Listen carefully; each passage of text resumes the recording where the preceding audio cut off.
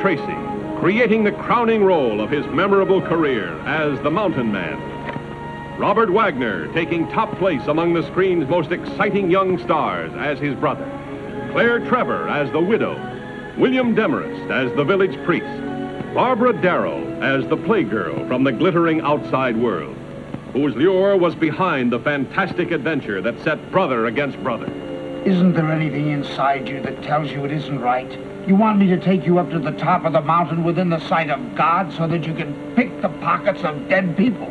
Does money mean that much to you? I'd do worse than that to get out of here. Scenes of raw courage and heart-stopping suspense on the knife edge of disaster.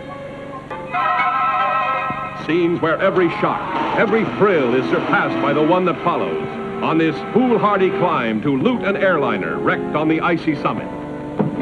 Zachary, in the plane back there. There's something in there. Something moved.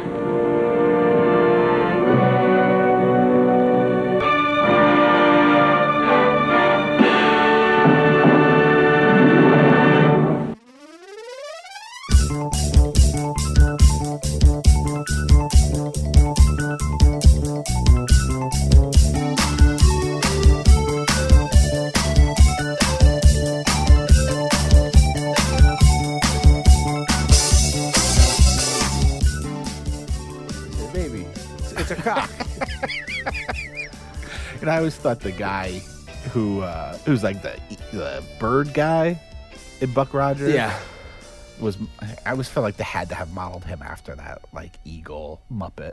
Oh, the conservative. Why am I here? Yeah, does he look like that guy? Yeah, a little bit. Well, we're talking because the little Mel Blanc voice robot looks like a penis, the head of a penis in that, because they're replaying Buck Rogers now, full 1080. Not 1080. I'm sorry, 480. What is it? 80. What's the high def? 1080. 720, 1080, 1080p. Yeah, 1080i. I tried to watch it and it looked. The movement was weird. Yeah, well, because it's almost like if you watch the Twilight Zone now, they remastered that has that crisp, So it has this really fine look, and that's just out there. That show. It's like, why are we concerned about this guy Buck Rogers? And I used to love that show when I was a kid, but I don't know if I could even sit through an episode now. I tried to. It's difficult. It's on the. I mean, it's got a lot going on, and they're trying really hard. I mean, the girls are hot as hell in it. I had some of the figures growing up, and I don't think that was on very long, right? I don't know, because I'm sure I was watching it in rerun. Yeah, I think. Yeah, so who knows? Yeah, I don't think I was like saddled up to the TV at prime time to watch. I think it was on like Saturday afternoons or whatever. Yeah, because that guy he's kind of semi out of shape. The guy, the lead in it, he kind of looks like a poor man's. What's the name of that? The Fall guy, Lee Majors. Yeah. And then the girl was the woman from like Silver Spoons, right? Is it the one? His female, the brunette with blue eyes. Wow, she's got blue eyes. That's interesting. To my recollection, she was in something else. I want to say it was Silver Spoons, but I couldn't. Well, you're usually better than I am. I'm like, she was in the Jazz Singer with Al Jolson. You're like, that doesn't make sense, though. It doesn't add up. Yeah, the numbers 60 years before. The numbers don't add up. And she's 25 in Buck Rogers?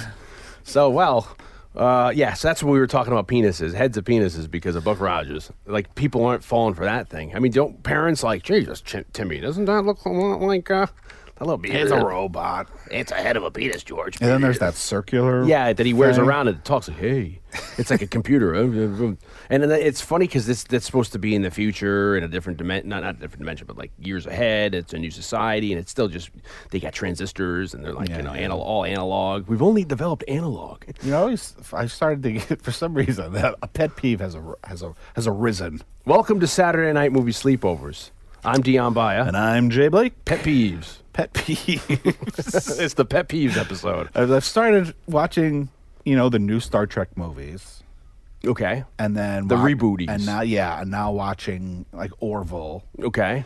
That shows and movies that take place in the future when they want to be nostalgic. Like even Demolition Man, which we were talking about. We were just talking about Demolition Man. Yeah. They're always nostalgic for music from like the 80s and 90s. Yeah, because that's what they think their audience is the only people are going to care about. But when you get something They never putting Glenn Miller on. that's centuries Yeah. ahead, there's still, you could listen to something that was in 40 years from now. yeah, and it would still be considered classic. Yeah. So I want to hear some. I want to hear it's some like- future music on these shows. You know, I haven't seen the latest Star Trek movie, the new one, but the J.J. Abrams, certainly the first two, like evidently the Beastie Boys are huge in the future because isn't like I think Sabotage is in the first. They're in both. They're like the first and third movie. Yeah, you know, I was like, wow, this is a crazy world. The Beastie Boys have taken over. That's the pure nostalgia. I mean, in And I love the Beastie Boys. In Orville, Seth MacFarlane's a big Billy Joel fan, but What year is Orville take? You're talking to one of the biggest Beatles card carrying Joel fans you can meet. But I was like, well, what about someone who was popular 100 years after Billy Joel? How come we can't hear that person? Yeah, why can't we hear like Busty Dubermeyer? Speculation of what music was like. It's all after. Sonic.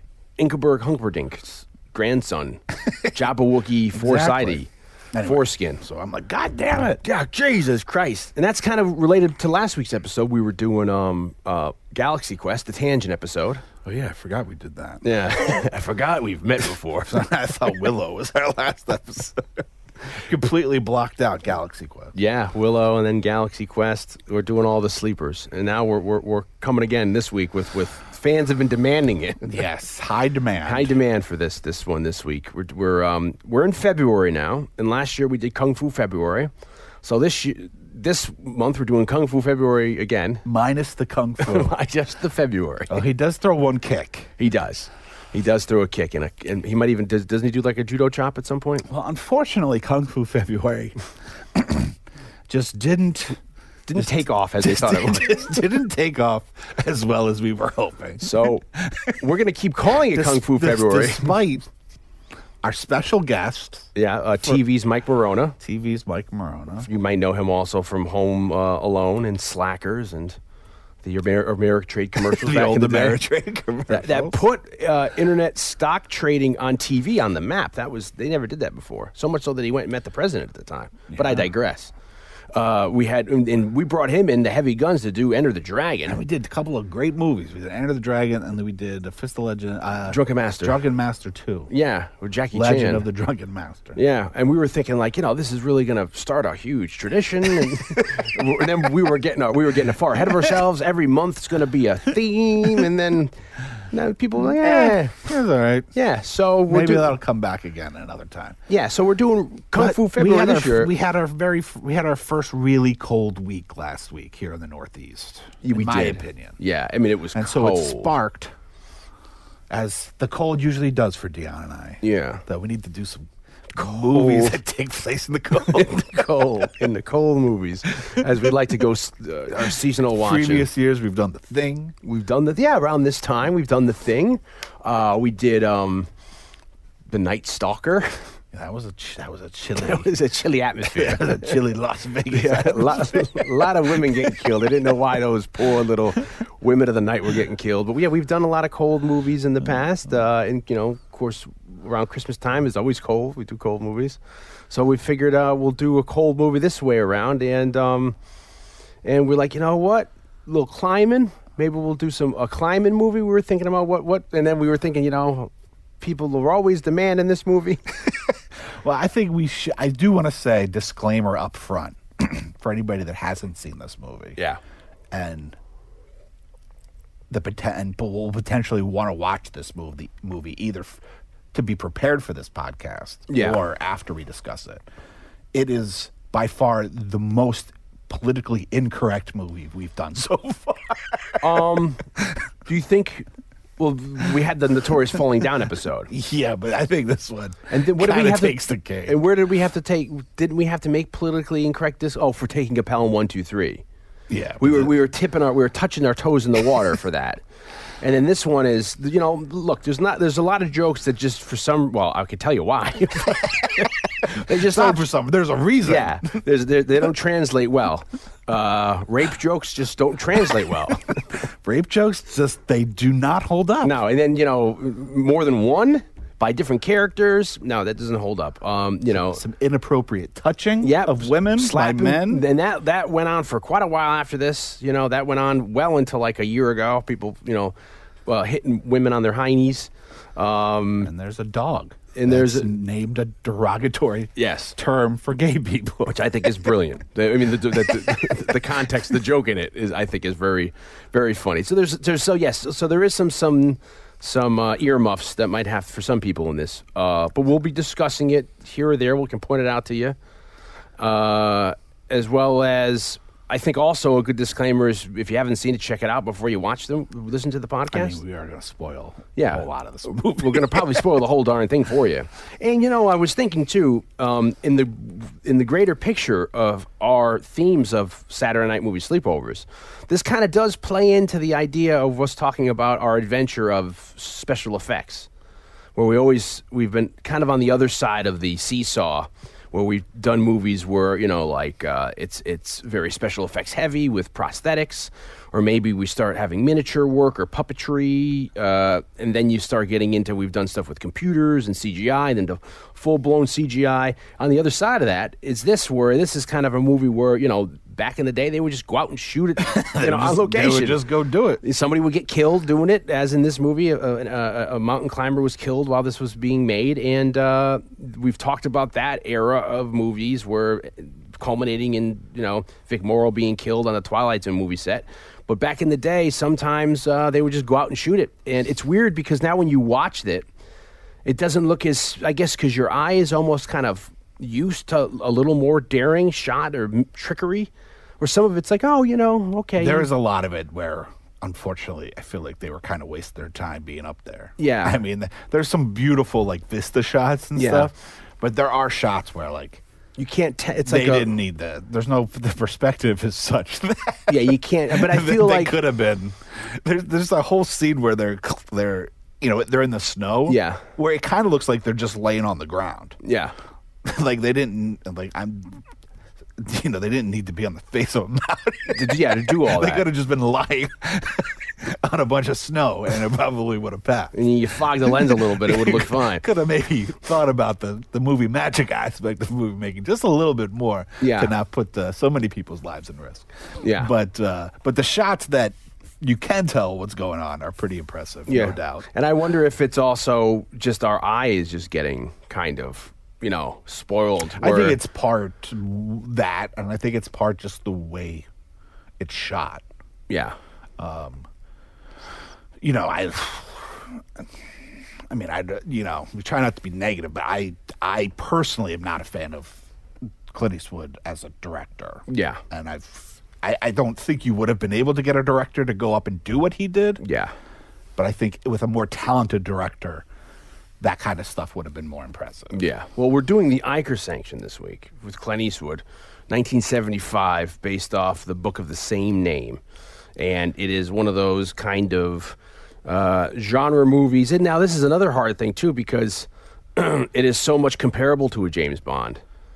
And well, it is definitely in the category of, Bondsploitation. Yeah, and it's hard because then I've never, growing up watching this movie and being a fan of it at a very young age, it just seemed like, it's another kind of spy movie where, certainly the book was written to kind of spoof the Bond, where, with the Jemima Brown names, and there's another name in the book, Randy Knickers. I mean, this is just Buns. Yeah, where you're getting and even that there's a character's name who's just Dragon in the movie, but his name in the book is your ass is dragging. Yeah, your ass is dragging, So it's like you get these... Which is hilarious. Yeah, you get these names... That's a great prank phone call. You're calling the Moe's Bar... Looking for Dragon? Who? Your ass is Dragon? Okay, stand First by. name your asses? It's your ass is Dragon. Yeah, there.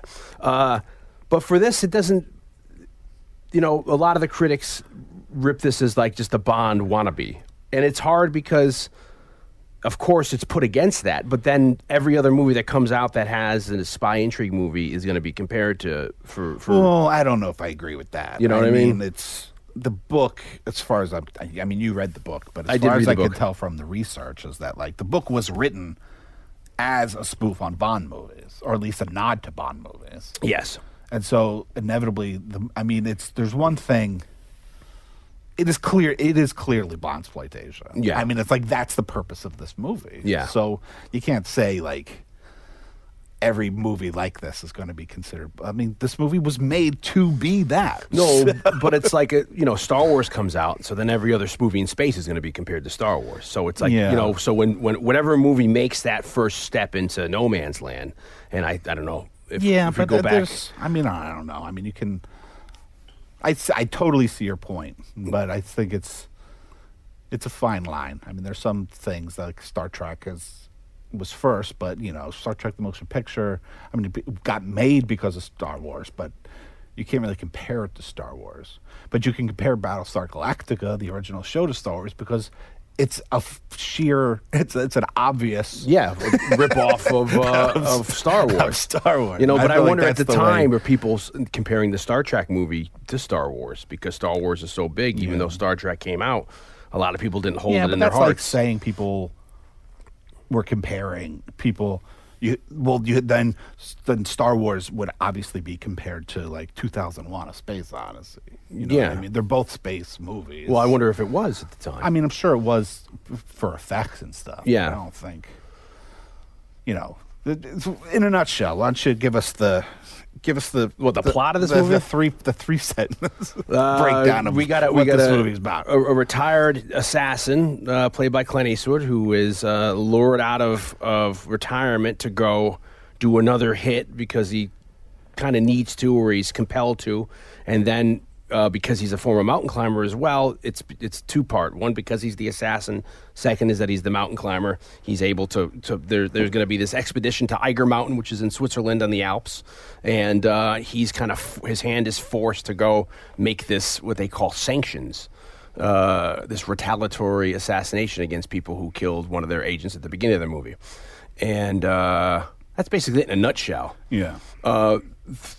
I did read the book by Trevelyan, and that came out in '72. Was a bestseller, and international bestseller. And it's funny because it reads almost like a novelization. I think I said that to you of the movie. Yeah, the movie is very close to the book. I mean, even line for line, there's entire scenes that are just taken from it. There's very few differences plot-wise that don't happen in the book. I do feel like there is a conscious decision in the movie version to try not to make it so much like a Bond movie. It is a little more heavy-handed, sort of in the book. But I feel like the spoofing or the lampooning in the book of Bond, and I don't know if it translates to the movie, isn't to make this kind of a laugh out loud, kind of like a Naked Gun kind of a spoofing. Yeah. No, I would agree with that. I don't think the movie is spoofing a Bond movie, but it's definitely going in the playing genre. With a lot of the same tropes that a Bond movie does to intentionally be reminiscent of what a Bond movie is like. Yeah, but then in enough to be kind of different where you don't have the Bond, you don't have no gimmicks with, here's your gun that does different things, or here's your car that does, it's more... Probably more what the original books were like than... The Ian Fleming books. Yeah. Than what by the time the Roger Moore stuff is where it got very kitschy. It's not like that. It's probably more... It's a fine line. I mean, it's definitely plays more like obviously it's not really a spy movie, but because he's not a spy, he's an assassin, but... it's in that world. Yeah, but it's kind of an interesting blend of just like a serious spy, for the lack of a better term, mystery, and then some clear nods. To like the guy who gives him orders is an albino guy who is in like some crazy. Yeah, he can't, and it's which is very outlandish, which they could have avoided for the movie if they wanted to get further away from the Bond stuff, but. It's very of the Bond sensibility. Yeah, of the fantastic these different. It has a fake agency. It's called C2 with Roman numerals 2, and then it stands for the Central Intelligence Institute. Some people say, and it was kind of, and it's the C2 is 102 in Roman numerals is the amount of other agencies that that I think our government has, and this was in that order. That's how they, this was the 102nd organization or thing that our government came up with, and it came out of World War II, and it's kind of like a CIA. And they do different kind. They do like it's all kind of spy espionage stuff. There's a sanctions unit. There's a search unit. The search unit usually finds out stuff like that and gets all the secret stuff. And then the sanction unit does a lot of the killing. And the sanction, basically, we're retaliatory. As I guess maybe you think the CIA may go murder people or whatever. The sanctions usually to keep up the espionage, Cold War politics. If one of ours is killed, they would go send someone to sanction one of theirs. And that's how the fine line works. The head of that organization, this guy, Uras's Dragon, they just call him Dragon in the movie. He is an albino, like you said. He's a, and it's interesting too because that gives you the sense of where usually it's the Bond villains that have these kind of eccentricities of the world of Bond. It's almost like it's a what is it, like almost like an admission that like it's like we're not working for, or this is who we're working for. And I think they make the connection in the movie where he used to work for the Nazis. Yeah. And then he defected, or we grabbed him, and then he was the perfect he was in hiding, and when the old computers, when they were making the C2 organization, and who they would use in the C2, all the computers would really just crunch the numbers, and the only name they came up with was this guy Dragon, who can successfully run this organization. That's how he got. I feel like if this was got taken.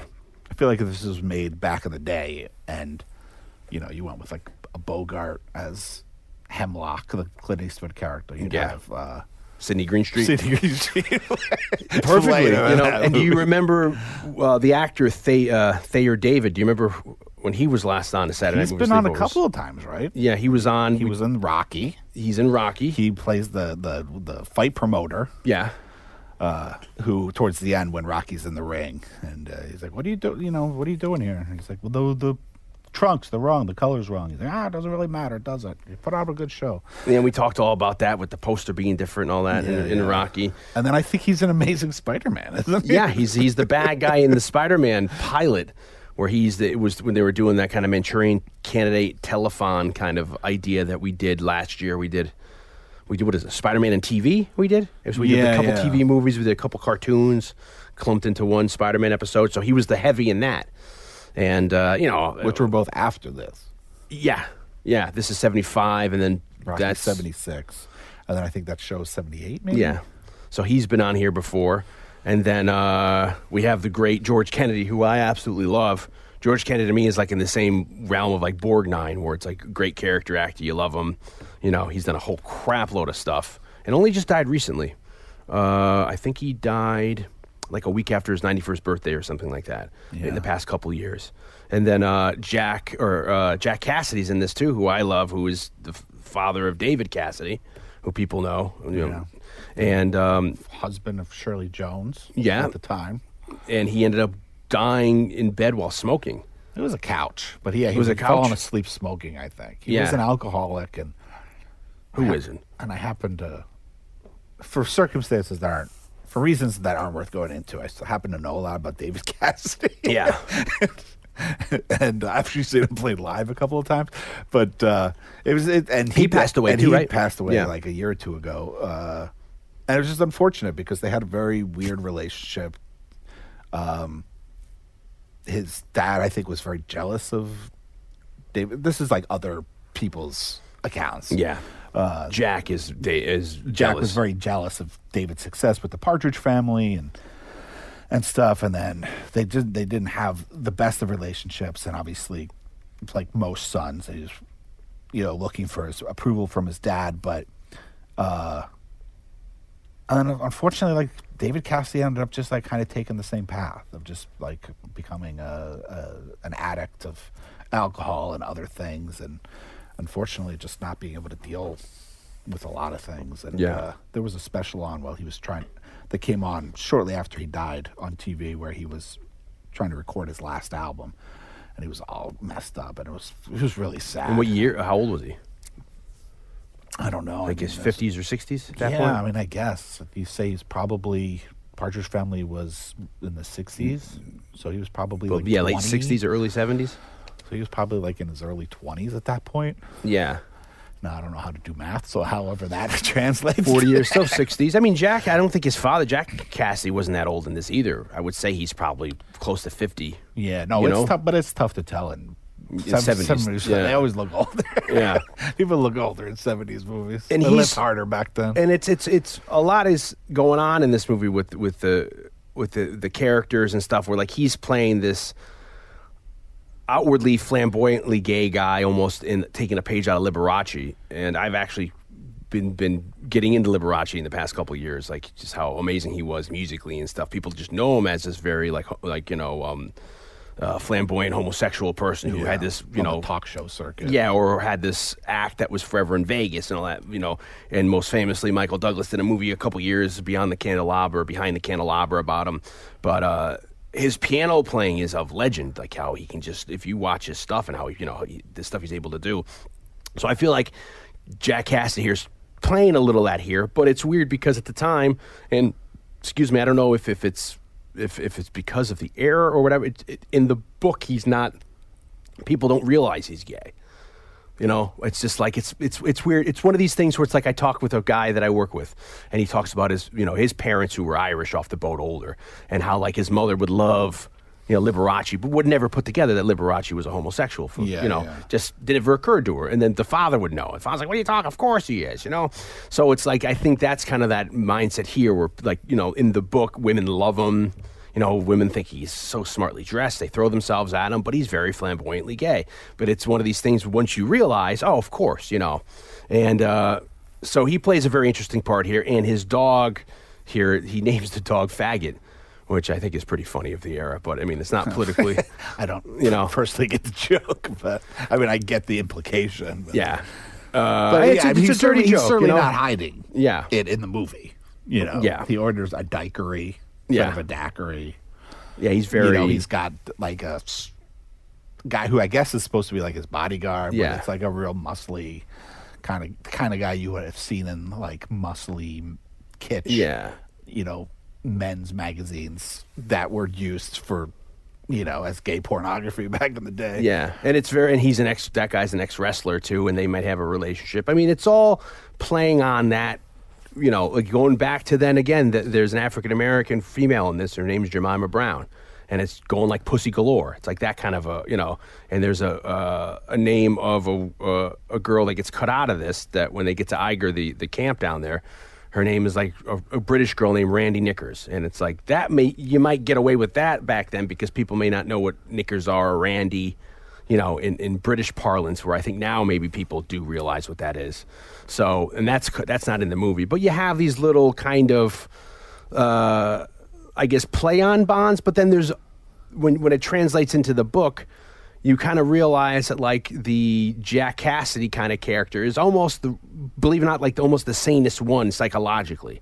He realizes what's going on. He realizes the hypocrisy of it all. He's the one who realizes. Eastwood's character in it, Jonathan Hemlock, is a ex-climber who is who's now teaches art classes at like a college, university, and his name is Hemlock. And then what ends up happening is when he's drafted by this special organization, they all get code names. The people, the assassins of Dragon gives them dangerous poisons. So like the beginning of the movie, the guy who's killed, his code name was Wormwood. So everybody gets these different, but then Dragon thought it was completely apropos that his born name is Hemlock. So his code name was Hemlock. And so you have these different things that are, those kind of names are played on. And in the book as well, Eastwood is a sociopath.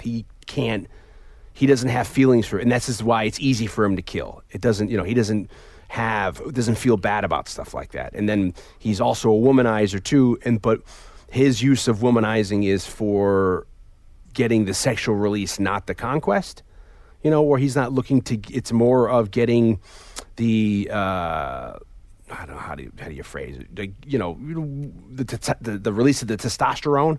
When you get bottled up if you don't have, sex for a while. Yeah. So, that's kind of the only, so he has become almost a ladies' man in that kind of way. He's known for his endurance. Women love his eyes in the book. It's just, you think about how his eyes are so special, and he beds these women either for reasons related to being in the organization to get what he needs, or for whatever, all his life. But this is happening, but it doesn't fulfill a sexual need to him, So it's interesting, the aspect of his character, because the arc in the book is he starts to, when he meets this officer, this spy, Jemima Brown, she is the one who ends up turning him, and he starts having feelings for her, and he starts realizing what it is to have, and it's odd for him, to the point where near the end of the movie, there's this guy he's been wanting to kill the the entire time, called Pope, who actually also works for the organization. And in the movie, Eastwood beats him up, but in the book, he makes a big thing that Hemlock lets him go, where he's like, the whole book you think he's going to kill him because he owes him for whatever he did, and then he lets him go. He's like, oh my God, I let him go, and then he almost forgives. It's a bigger slide when the woman double crosses him in it, So that's the whole thing, is where if he's going to let you be his friend, it's a very trusting thing, and if you break that trust, he'll never forgive you, and you become an enemy on his list. So for the end of it, the movie ends differently, where Eastwood and the woman end up together, and George Kennedy, but in the book, they all go their separate ways, and he's left alone, because even though in his head he wants the relationship, or he wants to still stay friends with George Kennedy, both of them have betrayed him, so he loses that. It's almost the pride of it. Yeah. So this is, I think, the movie is groundbreaking in the mount climbing industry, because it's the first movie they actually have done this. They go up and shoot on the side of a mountain for, I guess, a fictional Hollywood. I mean, there was documentaries and stuff on it. But if you look at stuff prior to this, they did everything like in a studio. There's a great movie that I rewatched prior for this viewing, called The Mountain, with Spencer Tracy and what's his name? Robert Wagner, and that takes place on Mont Blanc in like 1956. That movie takes place, and it's in, I think, Switzerland too. And they climb up. The plot of that movie, which is based on a true story, is a plane crashes into a mountain, a passenger plane, and it's up there. So they want to go to the top of the mountain and see if there's any survivors, or see what's up there. And that actually happened a couple of years before to this Mont Blanc, and they go climb the movie. It's a great movie. It's one of these CinemaScope beauties, maybe even by Universal. And it's also one of those funny things where it's like Spencer Tracy's probably like in his 50s at this point. So it's like them casting him, he's completely out of shape. But it's back in the day where you didn't worry about accents.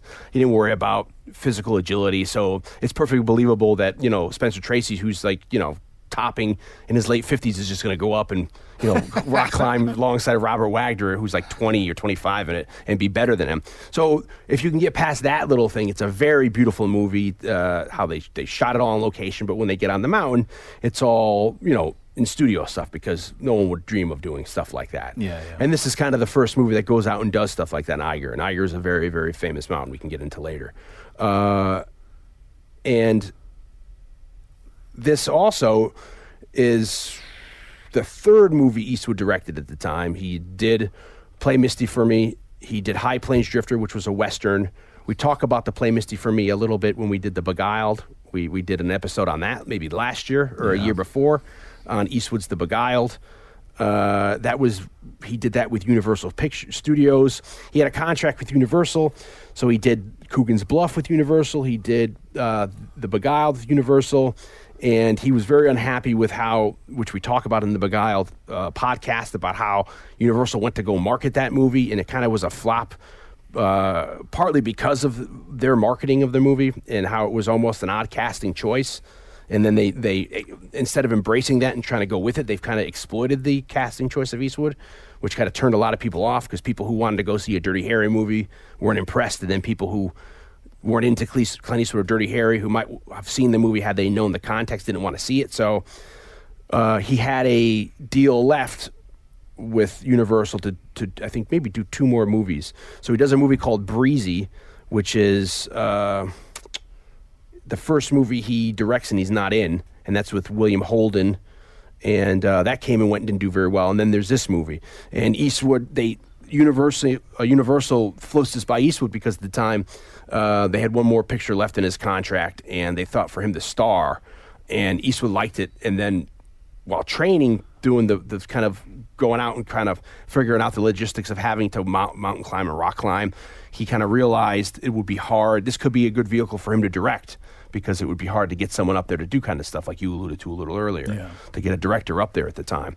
So, and then also because he didn't want twofold, he didn't want the studio breathing down his throat domestically. He said, I can just go to Europe and shoot this and be away from everybody so I can get what I want done with a small crew and come back and have something to just hand off to them.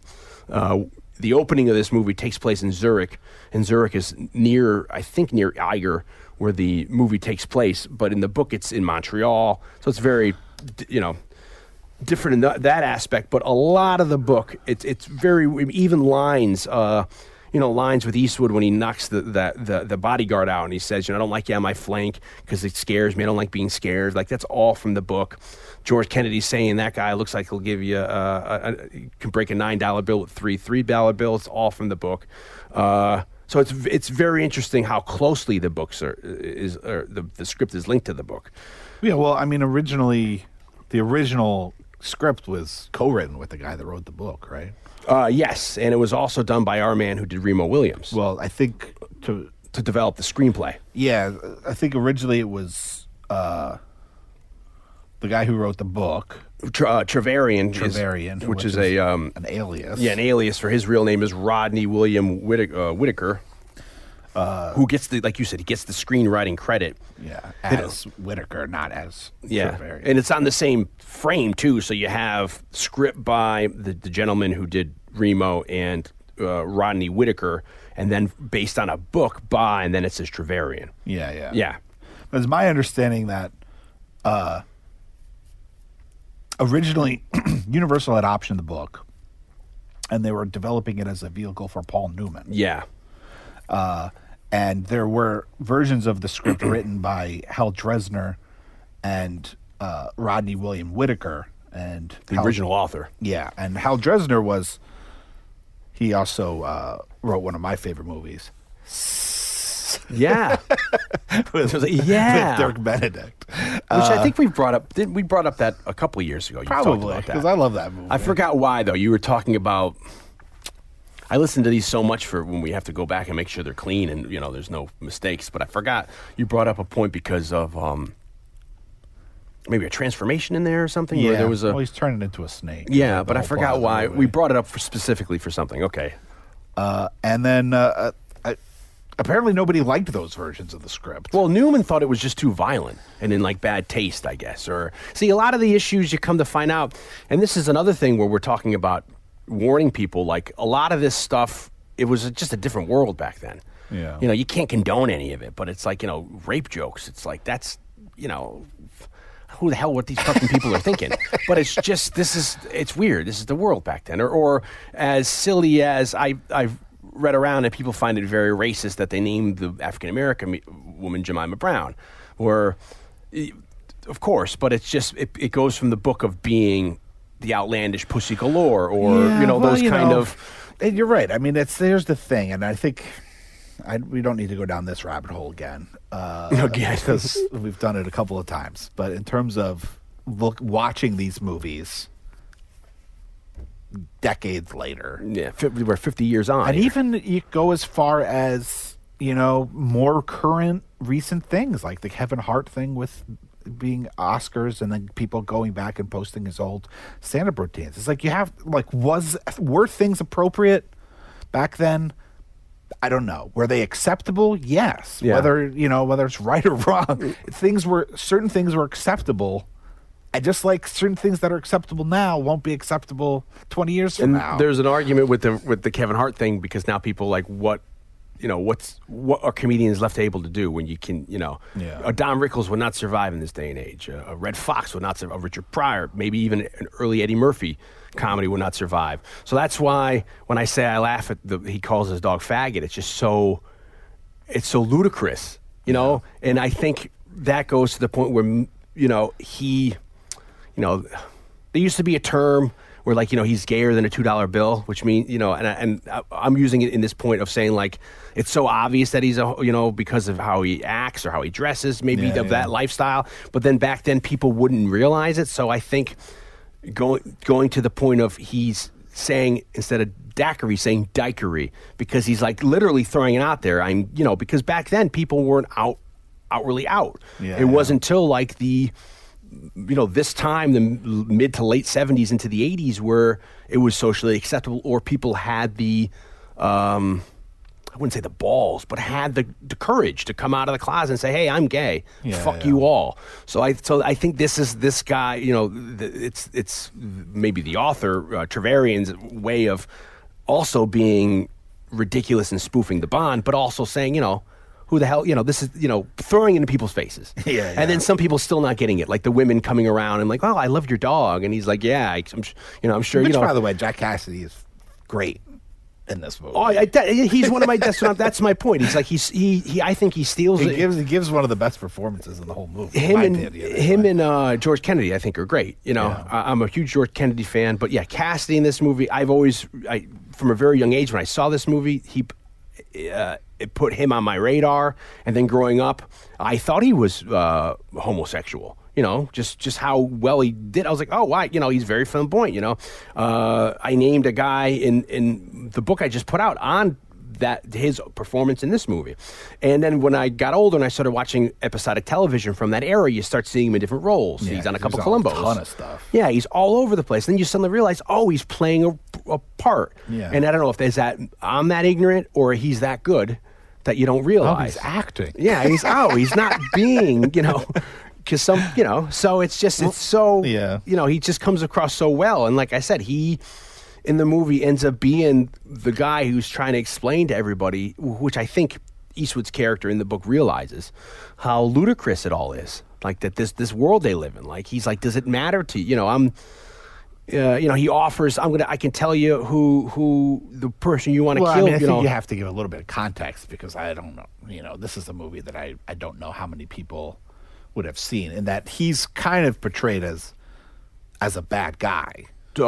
Jack Cassidy. Yeah, the whole organization is bad. It's I just know, you have to but play like, he's like Eastwood wants to kill Jack Kennedy. Cassidy, because he ended up he double crossed him in another mission. Yeah, and going back to what I said, they worked together, double cross. Well, they were best friends. So now he's there's a little bit of vendetta going on there. Yeah, and so he's kind of.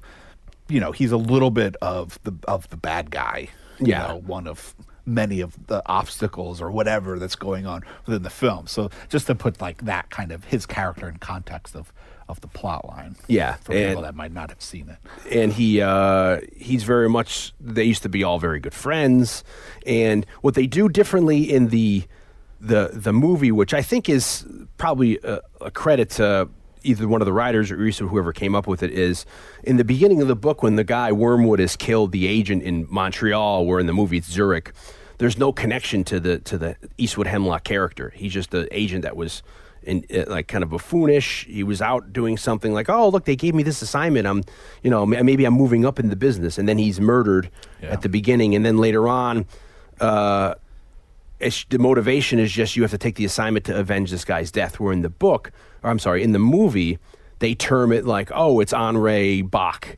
And Eastwood's like, oh, that was my best friend. We were all friends. So it gives Eastwood a little more motivation to take the job, aside from the monetary value.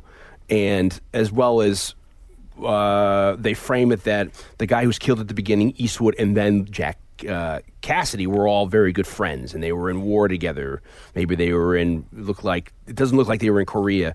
From the pictures, it looks like it was maybe Vietnam or some sort of 60s conflicts. And then Jack Cassidy dimed out or sold information or whatever that got Eastwood almost killed, and then the other guy saved him. And then so he's always been this guy, and I love the name Miles Mellow, and it's Mellow isn't spelled Wellow. It's spelled like Millough. It's always been on Eastwood's radar, and Eastwood's like, if I ever get a chance again, I'm going to kill him because he used to be such a good friend of mine. You know, and that's another incentive why he takes this deal. Yeah. And by chance, you'll be able to kill Miles Mello. And he's like, okay, done. That's great. Yeah. You know. So going back to the script, which Yeah. I think you brought up, and also an interesting point. So there was this script that was written by the guy that wrote the book, and also written by this other screenwriter. And though there had been a couple of drafts written by them, from my understanding, from doing research, and then when Eastwood came onto the project, there were parts of the script that he didn't care for. And so from what I found is that Eastwood brought on Warren Burton Murphy to work on another draft of the script, and he was one of the co-creators of the Destroyer book series, which was what later adapted into the Remo Williams movie, Remo Williams: The Adventure Begins, which we did an episode on.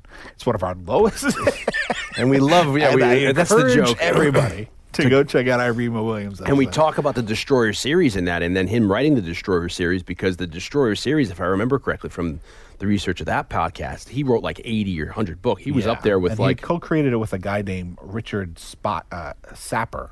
Yeah. Sapir, I believe. And Murphy also wrote Lethal Weapon 2. Yeah.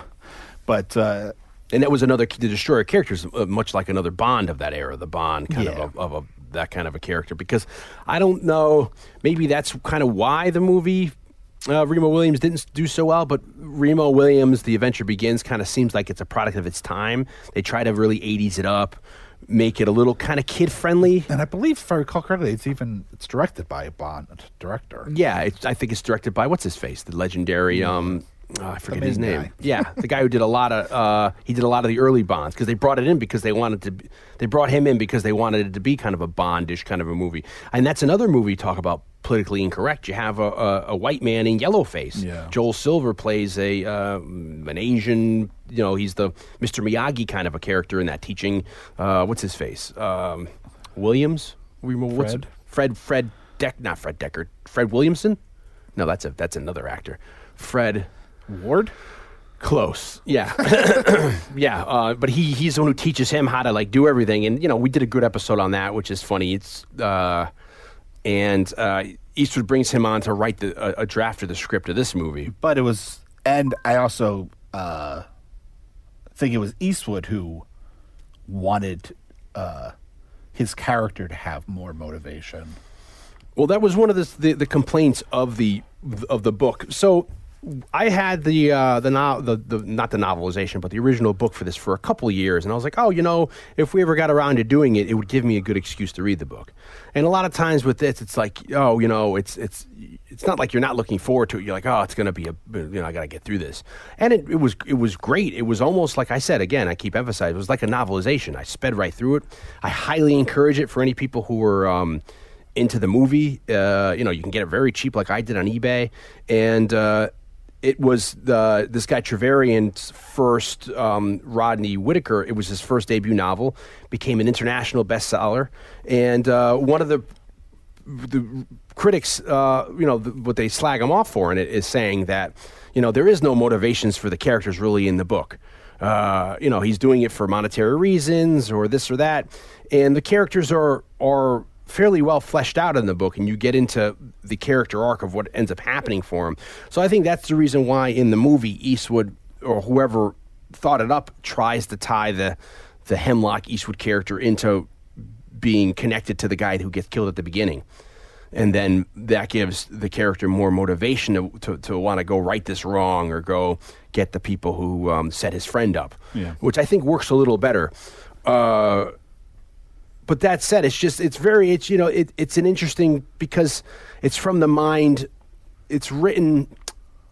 The guy Trevelyan, he did a sequel to the Iker Sanction called the Loo Sanction, Loo, which is I ordered to read, and it's I think it has Hemlock in it as a follow up, and he says he was disappointed that critics didn't see it as a Trevelyan, the Iker Sanction, as kind of a send up to the Bonds. So he tried to, I guess, go even more so in this follow-up book. But like I said, it's not being kind of set as an airplane or a farce. Yeah. So it kind of psychoanalyzes the world of these people and who you have to be. You know, the Hemlock character, you know, he's, what do you call it? He's a sociopath, where he doesn't have the feelings people have for people. He doesn't care about anybody but himself.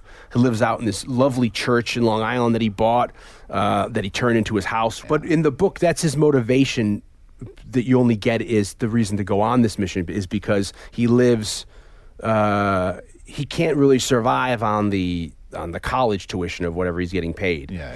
And he has this church that he loves. Well, I mean, and that's where he needs the money to be able to buy the church outright. You know, he's kind of running out of dough, and then this painting comes on the market at the same time. So his motivation to take this this one hit or sanction is to be able to pay the church off where he's the converted house, and to buy this. I think it's a Picasso.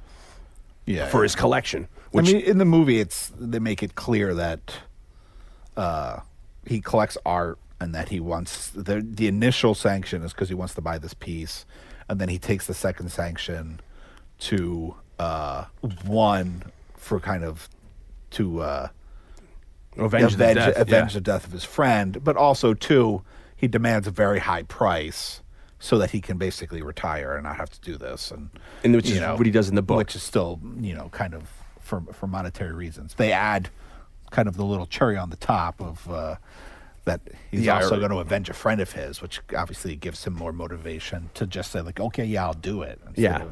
But so I mean, it's not as, it doesn't go as, because I mean, a movie's a movie. It doesn't go quite as in depth of all that stuff, but it's definitely clear that he's got expensive taste. Yeah. And he needs to be able to pay for it. And it's done surprisingly well in the sense of, I watch a lot of stuff, and, if I watch a Game of Thrones, I'm like, oh, they cut so much out. And I'm surprised how much they're able to keep in of the movie. I mean, like I said, literally, like, the dialogue is word for word, all the stuff.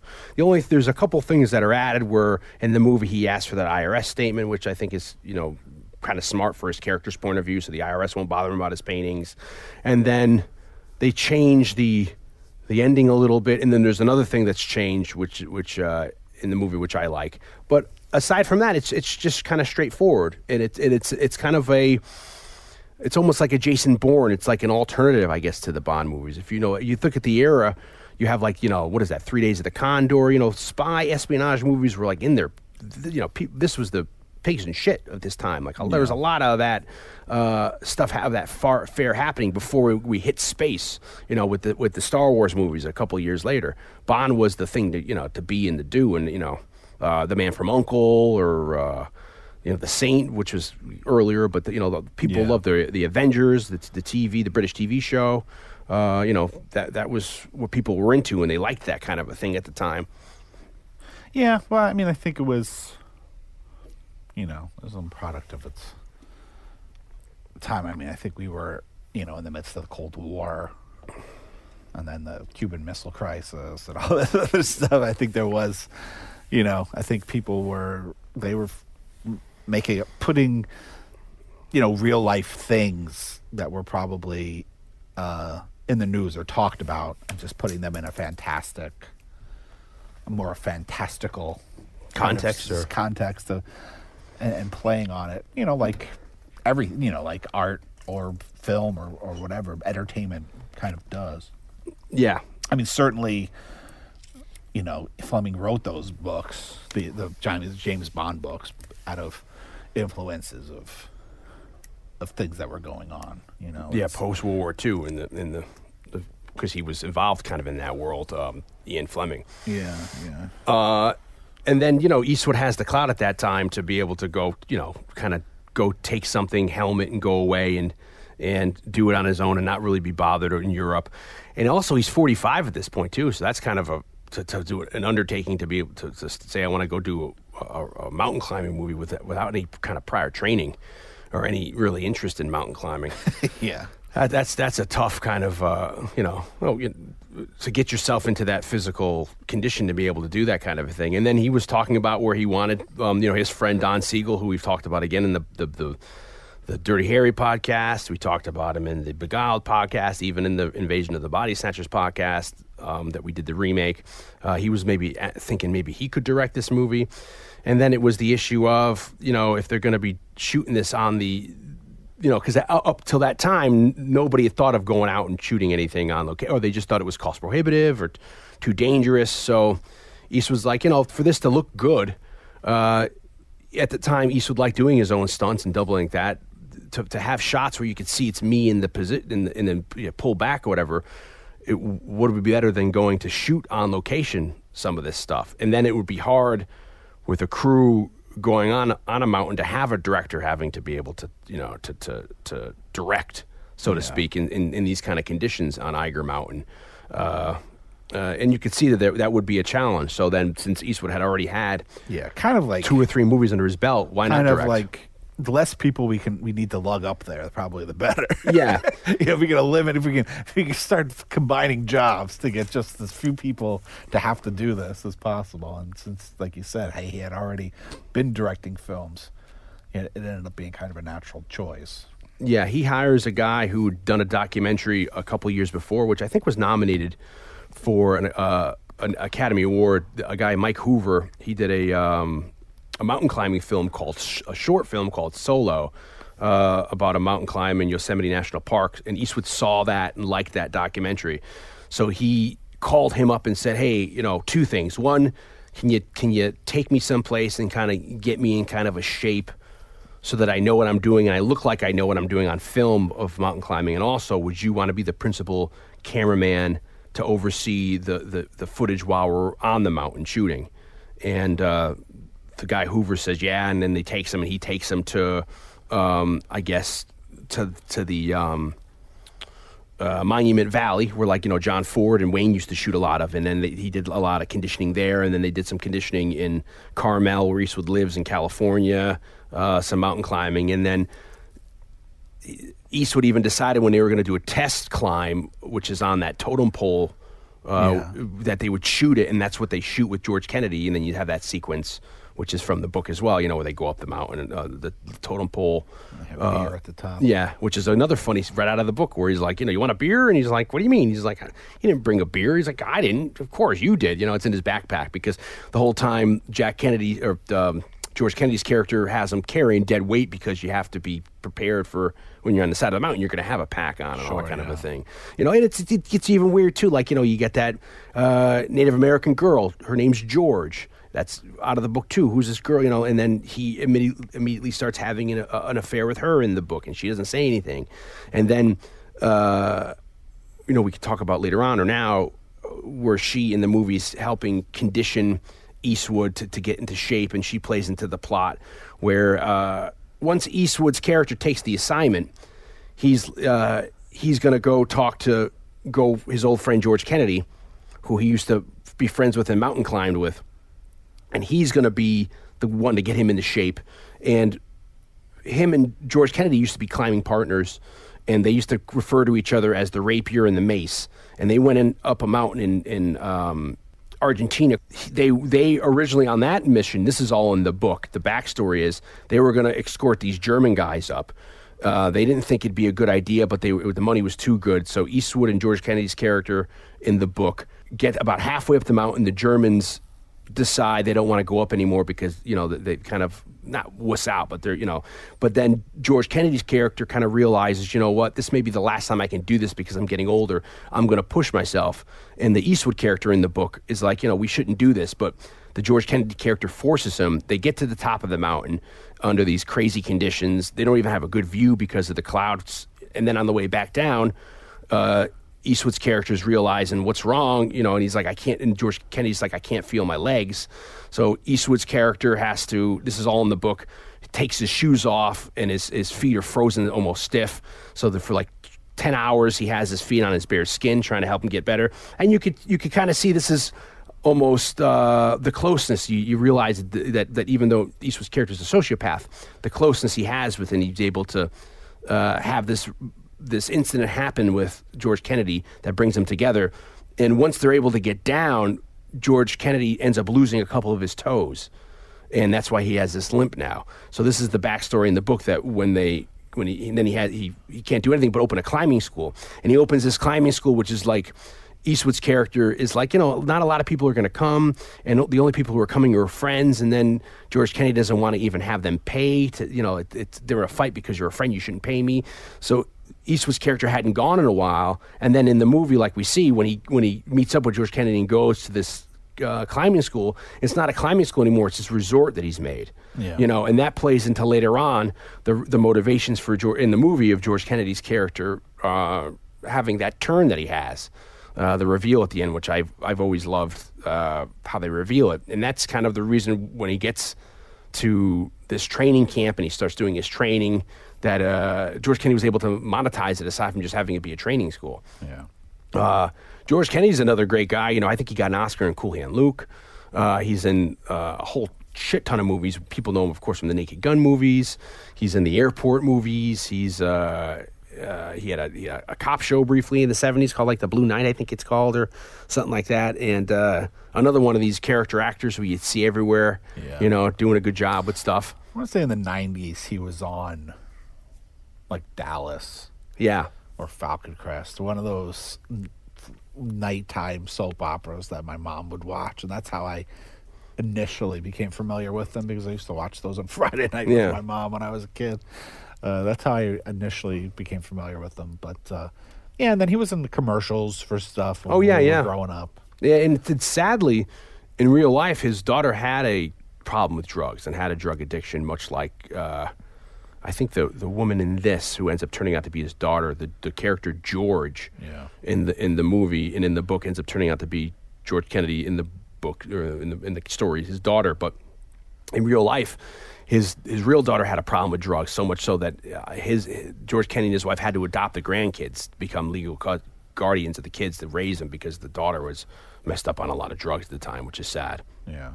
But he's one of these guys where, again, you read the book, it just sounds like it was written for George Kennedy. He's waking up drinking beer. He's drinking beer the entire time, goes to sleep drinking beer, and he's this big guy with like a barrel chest. And, it's almost like you could see him or a Borgnine playing that kind of a character. Yeah. That kind of a lovable, kind of strapping guy who, is very loyal to his friends, very loud and rambunctious, and can have like a whole case of beers and not be hammered, that kind of a thing, Now, the girl that played George, this Native American daughter of the George Kennedy character, her name is Brenda Venus, and she was a model and an actress, and I guess an ex-ballerina, and she's in 48 Hours. Yeah, she's cute. She was in Foxy Brown. Yeah, cute. And she appeared in Playboy in the mid to late 90s, and then she also wrote an article, like a monthly article or a piece in Playboy. In Playboy throughout the 90s. One of those kind of like ask the editor, stuff about like. And she had written a book about seducing men that was kind of a hit. Yeah. But kind of most interesting thing about this whole movie is the fact that she, at some point in her youth, not as a kid, but like in her 20s or 30s, she wrote a letter to the author Henry Miller. Yes. Who was the author of Tropic of Cancer and Tropic of Capricorn and Black Spring, and they became pen pals, and he was like in his 80s and she was in her 20s or 30, and she's probably the age she is in this movie, and they became pen pals, and then she kind of became his muse, and he wrote a lot about her, and they might even have been lovers, but he would write all these things about her, and he wrote like a book about her. Of course, wouldn't you if you're in your 80s and this young girl comes up, and this is also the era too of like the the swinging 70s, people in 60s, and this is like where before, of course, you had like AIDS and stuff like that. People were having multiple lovers all over, it's free love almost. So that's another thing where it's like she's just taking her top off. There's a lot of, and then also getting to the to the un-PC stuff in this movie too, where she's Native American. So the first joke Eastwood makes with her is like, "Come on, don't you want to?" What does he say? He says, "Don't you want to? Here's your chance to strike back against the white man." And then.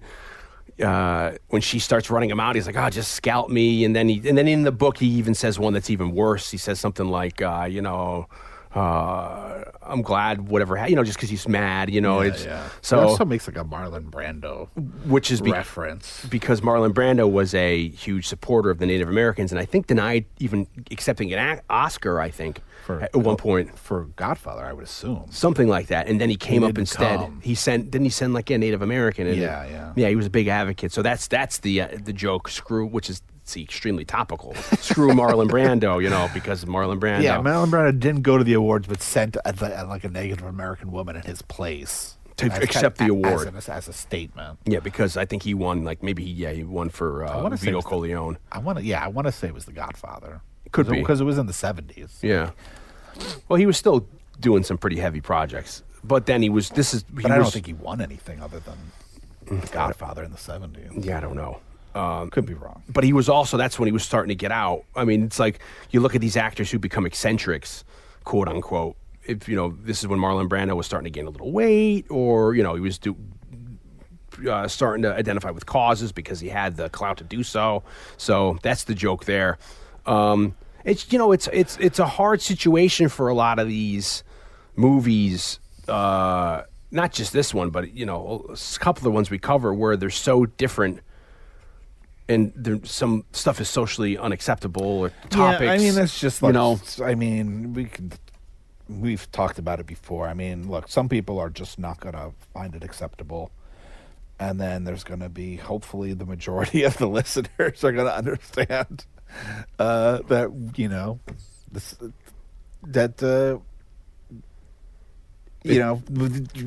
us talking about movies from the past, this kind of stuff comes up. Yeah.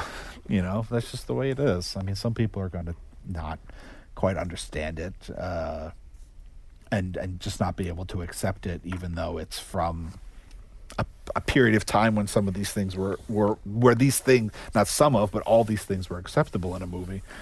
Yeah. That's just the way it is. I mean, it's, I'm sure it happens. It's in books. I mean, with Tom Sawyer. Yeah. Well, I mean, look at the woman who wrote Little House on the Prairie. They have an award or something, and they want to take her name off an award now because she mentioned calling Indians savages in one of her books from the 30s or so. Yeah. It's like, so there's a lot of that now where they look back and people are now, I don't know, saying be judged, but there's that whole idea of you look back at history and see how things were treated, and you see that in cinema, and you see that. I mean, we just brought up, we had Joel Silver in Yellowface in the 80s. You know what I mean? You had the Wayans brothers doing Whiteface 10 years ago and White Chicks, so there was even in the past 5 years, I would say, there's stuff that is not acceptable today that was acceptable only 5 years ago or Sure. tolerated, I would say, So that's where you get a lot of the issues with the comedians like the Kevin Hart, where it's like, what is now acceptable as funny or not funny that you can joke about, because there's a very fine line, there's a tightrope where it becomes offensive. Yeah. Or, and it's hard, or is it offensive to joke about something, or is it just tongue in cheek or what, but those are for people who are smarter than us. So Eastwood in developing, like we said, getting the guy Hoover to help him out. Eastwood is also trying to develop equipment, or at least get the right equipment to be able to use, so it's as lightweight as possible. So he helps gets people to kind of develop like a lightweight battery system, because Blake and I can attest to you, all this is a time where you're shooting on film. Yeah. It's equipment. It's heavy. You got heavy camera equipment. You have heavy audio equipment. You have heavy film that you have to shoot on. That all has to be powered by batteries. The batteries are just as heavy. And Blake and I used to always joke when that documentary came out that was about the Mount Everest. Everest, yeah. And that, it was about these climbers who got stuck up there and they almost died, and it was all in this documentary, and we're like, well,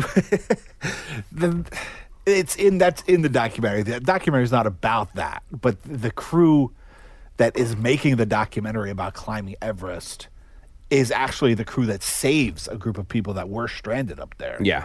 And so that is in the documentary, but the documentary is just about like climbing Everest, and it's like the amazing feat that these climbers are doing to climb Everest. Yeah, when you look at what they're what these guys on film are doing, the dangers they're taking. And DNR was like, yeah, but what about the guys that are doing this? That are filming the fucking thing in IMAX. Yeah, so I mean, the equipment has to be 70 millimeter, right? A ton bigger, more. Yeah, like an IMAX.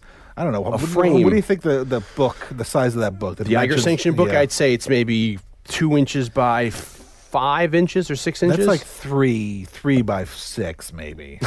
And that's completely off. That's about 4 feet by 8 feet. No, do you? But that's a single frame of IMAX film. So you think about how big that film is running through a camera. So basically it's an index card. Yeah. So if you're thinking your frame because nowadays I don't know. I don't want to call people stupid.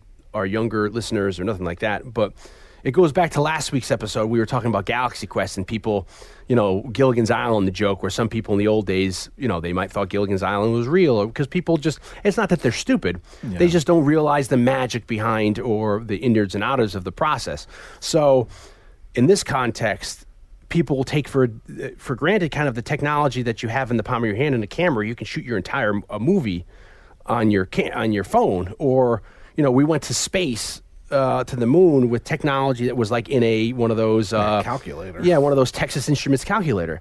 And that's nothing nowadays, the computing power. So back in the old days, up until the turn of the century, 2000, when Blake and I went to college, we shot all on film. You'd shoot film cameras, you'd shoot film. You'd have to get all that film then developed, like you have to in the old days get your pictures developed.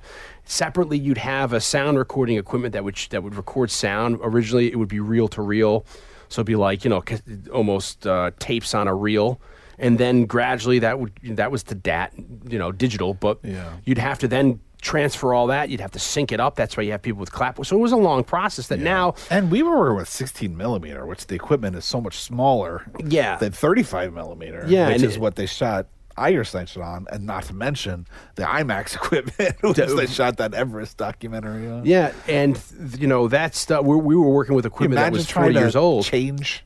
Magazines and that's trying to put a new roll of film in a magazine. You can't feel your fingers in a changing bag on the side of a mountain. Yeah, when it's dark, your hands are numb and this kind of a thing, and it's a harrowing experience, and it's then interesting to compartmentalize all that, and all that technology now is just on your phone. You can hit record, and you no longer have to shoot film, shoot audio, marry them together. It's all just it's like video. The advent of tape. Shoot an entire climb up a mountain with GoPros attached to your head. Yeah, and then which are, I don't know, the size of like a Fitbit or something like that, or a watch face. That's how how small these cameras got nowadays. So it's amazing the technology turns. So Eastwood was trying to minimize the amount of equipment and the size and weight of the equipment, and the people as well going up there, and so.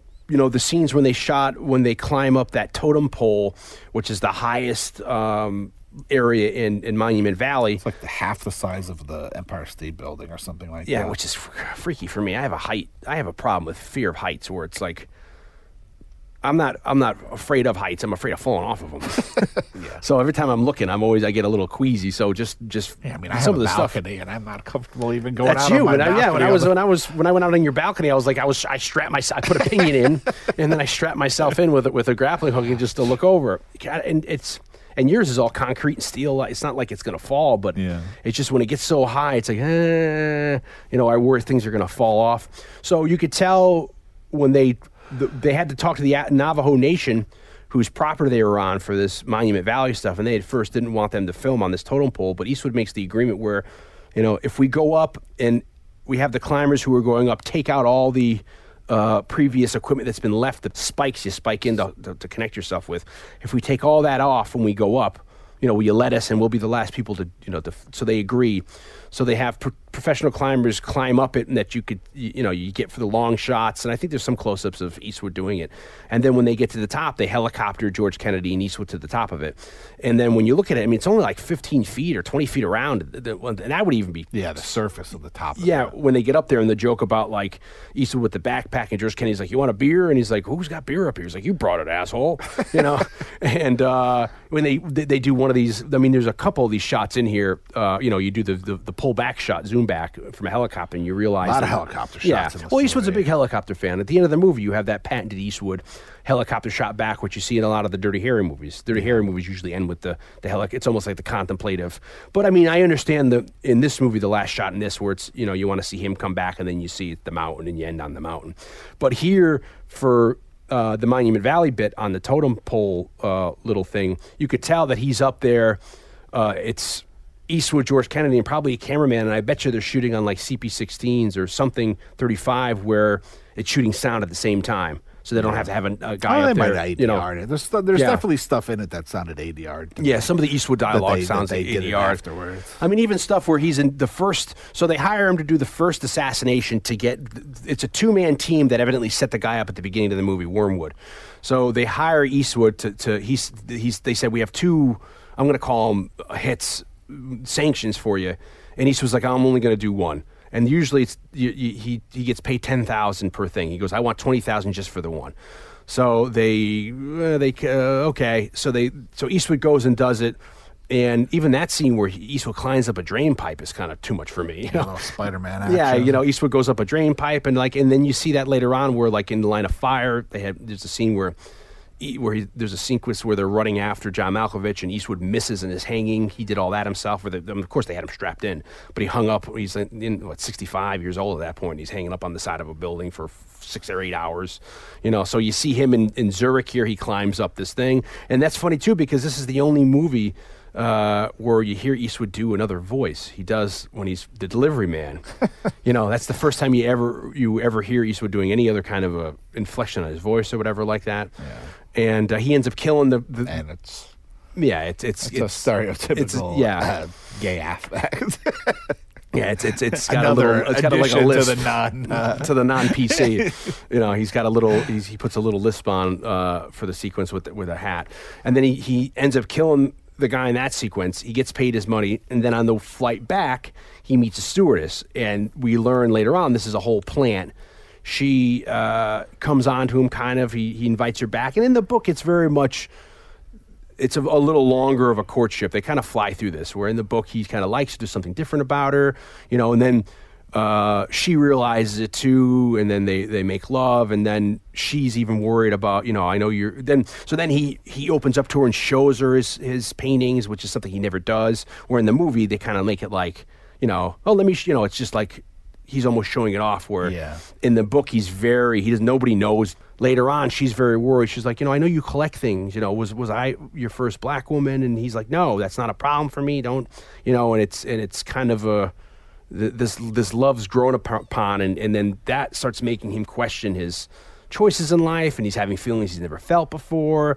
So he starts realizing at a very young age, he can get things by having sex with women, but he doesn't have the connection regular people have. But he doesn't play it so much as the sociopath in this. He's kind of just more of like, you get the beginning in the movie where he's at the college, and it's very much like the Indiana Jones situation where the girls are into him.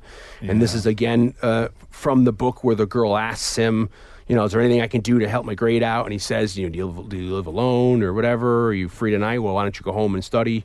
And he slaps her ass, and then he says, study your little ass off, but don't study it all off. You could tell that these women are, and then he's in the book. He's also making judgments where he doesn't assign himself to a political party, and he has a certain outlook about things. Where the college, he's very liberal where he goes, so he kind of spoon feeds the liberalism to the students because they know they'll like it, or even makes jokes about it, and they like him even more. And then he'll make fun of, say, the conservatives that he comes in contact with, Republicans too, and you get a little in the movie, a little politics where I think Eastwood at one point talks about.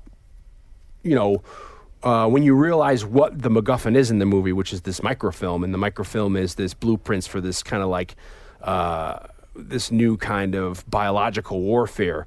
Jemima Brown, she thinks it's morally and ethically right for him to take this assignment because we can't let this stuff get into the bad guy's hands.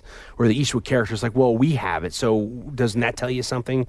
Or we're just he tries to make the connection that, it doesn't matter who has it. This is how the game is played. We have it. We're just as bad as them. It's all the fog of war. You get a little of that in this too. Yeah, I mean, it's she's like, well, Yeah, I mean, basically.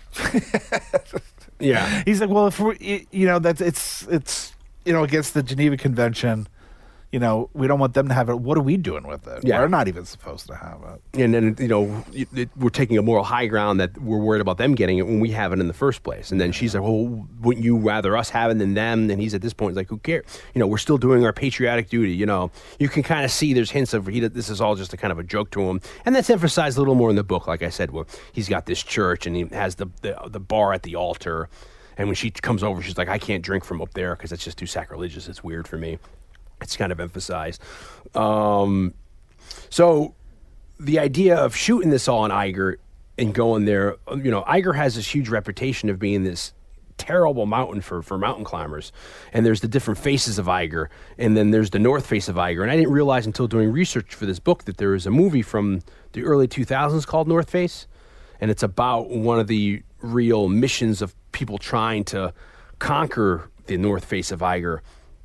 And back when the Christians discovered the Swiss area, these mountains, they were naming the different mountains, and they named one of the mountains called Young Frau, which is like young woman, and then they named the second one Monk or Munch off of like the Christian monks, and then they named Eiger in German means ogre, and it's just how disastrous it is and how crazy it looks.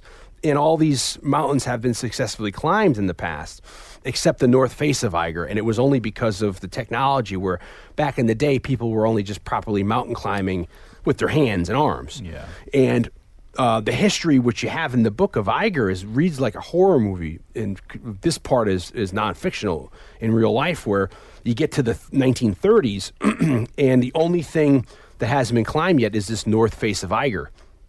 And the technology's finally got there where we have these things called pittons and graps, where we have the technology, we can actually start physically climbing. So there's this first team of Germans in the mid-30s who Hitler, says, we can do anything. The first man who can climb Eiger, I'll give a gold medal to. So these two guys go and try to climb Eiger, and the hotels at the bottom, they're there also. They have all these, they end up calling them Eiger birds in the movie, but these people come, there's this whole sub-fandom of people who come and just watch these climbing because they want to see people fall to their deaths, and they want to see, it's like anything. It's like going to the circus or like going to, so. Yeah, they kind of hint at that in the book a little bit. Or in the movie. I mean, in the movie. That these people fly in. And if they're lucky, they'll see somebody die.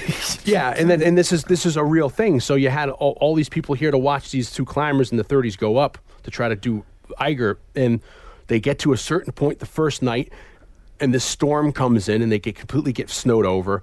The next day, they try to go up a little higher. They can't. They get stuck under this ravine in their hooks, and they're trying to survive. And another storm comes through, and come to find out, after getting someone in an airplane to go by, these two guys froze in their rigs against the mountain. And they were up there for like a year. Their bodies frozen there for everyone to see. So then in the next year, another team tries to go up, and they try to retrieve the bodies. Then they get to this Traverse Pass, which they end up naming after a guy. They end up dying by avalanche. And I think that's what that North Face movie's based on from 2008, that team. And for a couple of years, it's just and it's a theme that also you hear climbers talk about, but it's in that movie, The Mountain, who I said I watched earlier from 1956, where, the mountain's going to kill you, or the mountain doesn't want me. This whole thing about you against the mountain, man versus nature. So it's not until like, I think the 50s or something that finally someone is successfully able to climb that north face of Eiger because of all this, the pitfalls of if you're climbing, it's just a sheer face you're going up, but also what ends up happening at night is that everything will freeze up on top of Eiger, and in the morning with the sun, everything will start melting. So all these rocks and snow that have been stuck over at night starts coming loose, and they just start raining down. So you get pelted with avalanches and storms, and continuously. So that's what makes it so hard to be able to get up this damn thing.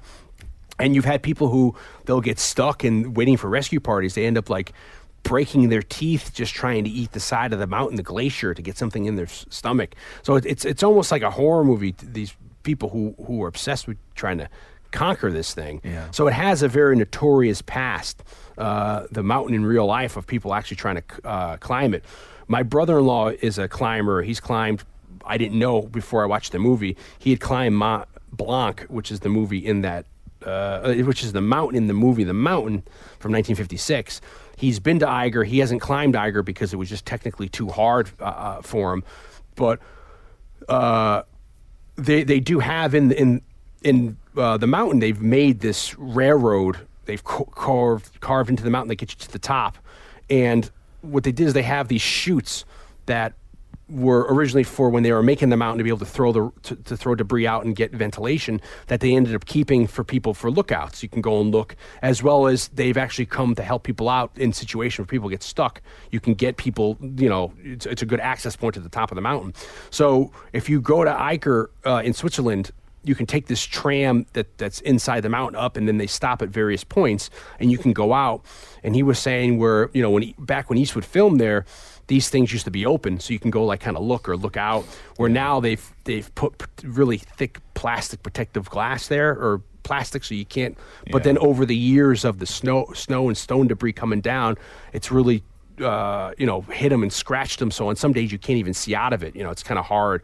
And then you get back into the tram, it takes you to the top. You get to the top of the mountain, and they did this well before the North Face was even climbed. They had this all in place. You can then, you're at 10,000 feet at that height, so you could tell the air is very thin. You can climb another 2,000 feet yourself, like walking, and there's a pub up top, and you can drink up there. It's almost like what we saw in the Her Majesty's Secret Service. You have that whole big thing where Telly Savalas is in. So you can go up there, and you can have a drink up there, and he's drank up there, and he ended up almost getting killed in Peru on a mountain, which we can get into another time. But it's an amazing, for me, I'm a pussy, right? I don't, there's situations I've always in life, and it's I guess this is the philosophy of people. I never did hard drugs. I never wanted to do acid because I was worried I'd be the guy that wouldn't come back. I'd be Blue Boy from Dragnet. And there's other situations like that where it's like, not judging people, but it's when you're putting yourself in that situation, like mountain climbing, it's like, then it's kind of, it's weird. Some people, it's one thing skateboarding or biking or whatever, but when you're doing these perilous stuff where you can die doing it, or other people could die trying to save you. It's an interesting, thing to do. You know what I mean? Yeah. Well, or, I don't know. To each his own, and if that's how you get your yayas out, that's great. It's just, I don't think I'd ever be able to do it. Unless it was safe, but just you think about how fit you think you are, but then you get into a situation like that where you're literally on the side of a mountain holding on to stuff, and you have, you're relying on. I'm so preoccupied with other people, like even like walking out down the street, like I'm doing like acrobatics to get out of the way of people. Oh, just who are in their own world looking on the phone? Yeah. Trying not to bump into people. Yeah. Nobody gets out of the way in New York City, and I'm like, how come I'm the only one that's like bending over, like doing flips, trying to get out of the way of people? Nobody people have been sways out of the way themselves, and I'm so, opening doors for people. Like I'm so preoccupied with everybody else that I would never do it, because if something happened, I would never want somebody to have to come help you, be the one to come and help me. I feel like it's a very selfish thing. Yeah, to put yourself in a position where somebody else has to risk their lives in a situation. That's I feel that way about the people who are like not storm chasers, but like the people when there's an evacuation. Yeah, they stay, and then they're like, "Oh, we're gonna just tough it out," and then suddenly you're underwater, and people, and then now somebody else has to come. Yeah, the Coast Guard has to come get you, and then it's like you're mad at them because they haven't come yet. Well, it's like, well, we told you to leave. There's 20 feet of water on the ground now. You're on the roof of your house. It's one thing people say, well, we couldn't leave or we didn't have access, which sometimes I find that hard to believe. I mean, if they're telling you, get out now, this is how you can do it, go now. And then people are like, well, we're going to just tough it out. And then suddenly, they're in this perilous situation, like on an island or something where they need to be evacuated. I find that very selfish, certainly, where now rescuers have to not worry about people who are actually in harm's way, but people who have purposely left themselves in harm's way. So It's an interesting sport. I mean, and it's been around for what and like you, I mean, like you were saying, you know, you never did things because you'd be the one guy, and I'm the same way. Like I was brought up with like a paranoid mother, as was I. Who was like, you know, so I initially, like, my instinct is to never take, like, I won't even drink something laying in bed. Like, I wouldn't even bring anything into the bedroom because it's like, I'm going to spill it. Yeah. True. Like, why take that chance when I could just leave it on the table and get up and go to it instead of bringing it into bed and taking the risk of spilling something in my bed? Yeah. You know, like, I'm not a risk taker. I don't even... Well, when I was little, I used to... Why chance anything? When I was little and I used to smoke cigarettes back in my early days, I wouldn't smoke in bed. I didn't want to die like Jack Cassidy. Yeah. Like, I don't even own a gun because, like, I don't... accidents happen. Yeah. You know, like, Yeah. I don't want to accidentally shoot myself. I don't want to accidentally somebody find it and shoot themselves. Yeah. I don't want to get so pissed off that I end up shooting somebody in a fit of anger. Like, I don't Well, need that's that. certainly a situation you don't want to put yourself in. I don't need the temptation. If you're capable of that. So, you know, Most people that live in New York City are capable of that. Yeah, I know. When you get so fed up with it. People are like, I can't live here anymore. Yeah. Certainly with me, yeah, I've turned into a completely different person. I mean, 10, 12 years of being a New York City commuter where you have to deal with, you know, this is a tangent for another day, but it's like, how long does it wear on you before you become that gruffed, embattled, pessimistic? People do get to a breaking point. I mean, we had, you don't know with who I'm talking about, but you know the person where they just got up and they left New York because they were having bouts where they were like standing on the subway track and just being like, what if I just fucking walk off this platform onto the track? And they're like, I gotta get out of here. Like, this shit, like the city is taking its toll. And they just moved that back out and they never came back. It's hard, you know, it's hard for people to kind of understand. And I'm not saying people aren't capable of understanding that, but when you have like this every day, having to deal with people who just don't give a shit. Like Blake's saying, if you hold the door for somebody and people don't thank you, they don't hold the door for you. Or my pet peeve is when it's pouring out, people walking around with these umbrellas, and then I end up whacking their umbrellas because they're going to hit me in the eye with their pokey part. Yeah. You know, they get all fucking pissed off. I mean, I have a friend of mine who actually tries to break him when they go by because it's, you know, that I just knock them out of the way because you're not paying. You know, now the new thing, well, it's not new, but since everyone's on their phone, no one's looking up, so you have this increase all over the country. And funny enough, it's Florida that leads in this. I just saw a stat of people getting hit by cars, and I only because I just saw this at my day job stats where it's like so many people get hit a month that you could fill a football stadium or killed, you know, or maybe that's a year. But there's a shitload, and it's a lot of it now is because people are just walking out into traffic on their phones, looking down or whatever, you know, just stupid stuff. Where we start to see these videos of someone on their phone at a mall and they walk into the fountain or, you know, or walk into like a stop sign on the sidewalk. And I'm guilty of that too. Once I was trying to talk up a girl, you know, one night, and I was looking at her and I walked into a pole, you know, because I was looking at her trying, you know, and it's so when you're on the receiving end of that and you're someone trying to get from A to B, especially during the holiday season, and people aren't, you know, cognizant of you, or that it can get really grating on you really quickly. And then having to deal with that day in and day out, this commute on a subway or on a train, and just people aren't having manners. I mean, I'm a very manners-oriented person. I try to be very nice to people, and for some reason I expect it in return, which is stupid, I know. But you know, it just grates on you, you know, and that's my thing, is treat people how you want to be treated. So you can see why. Which is exactly like climbing a mountain. Yeah, you could see why people kind of end up getting mad about that. So let's see. George Kennedy is in this because the year before, another movie which I'm a really big fan of. Funny enough, we're doing this movie last year we did, or maybe 2 years ago, we did The Beguiled. We're doing like all these Eastwood B-sides.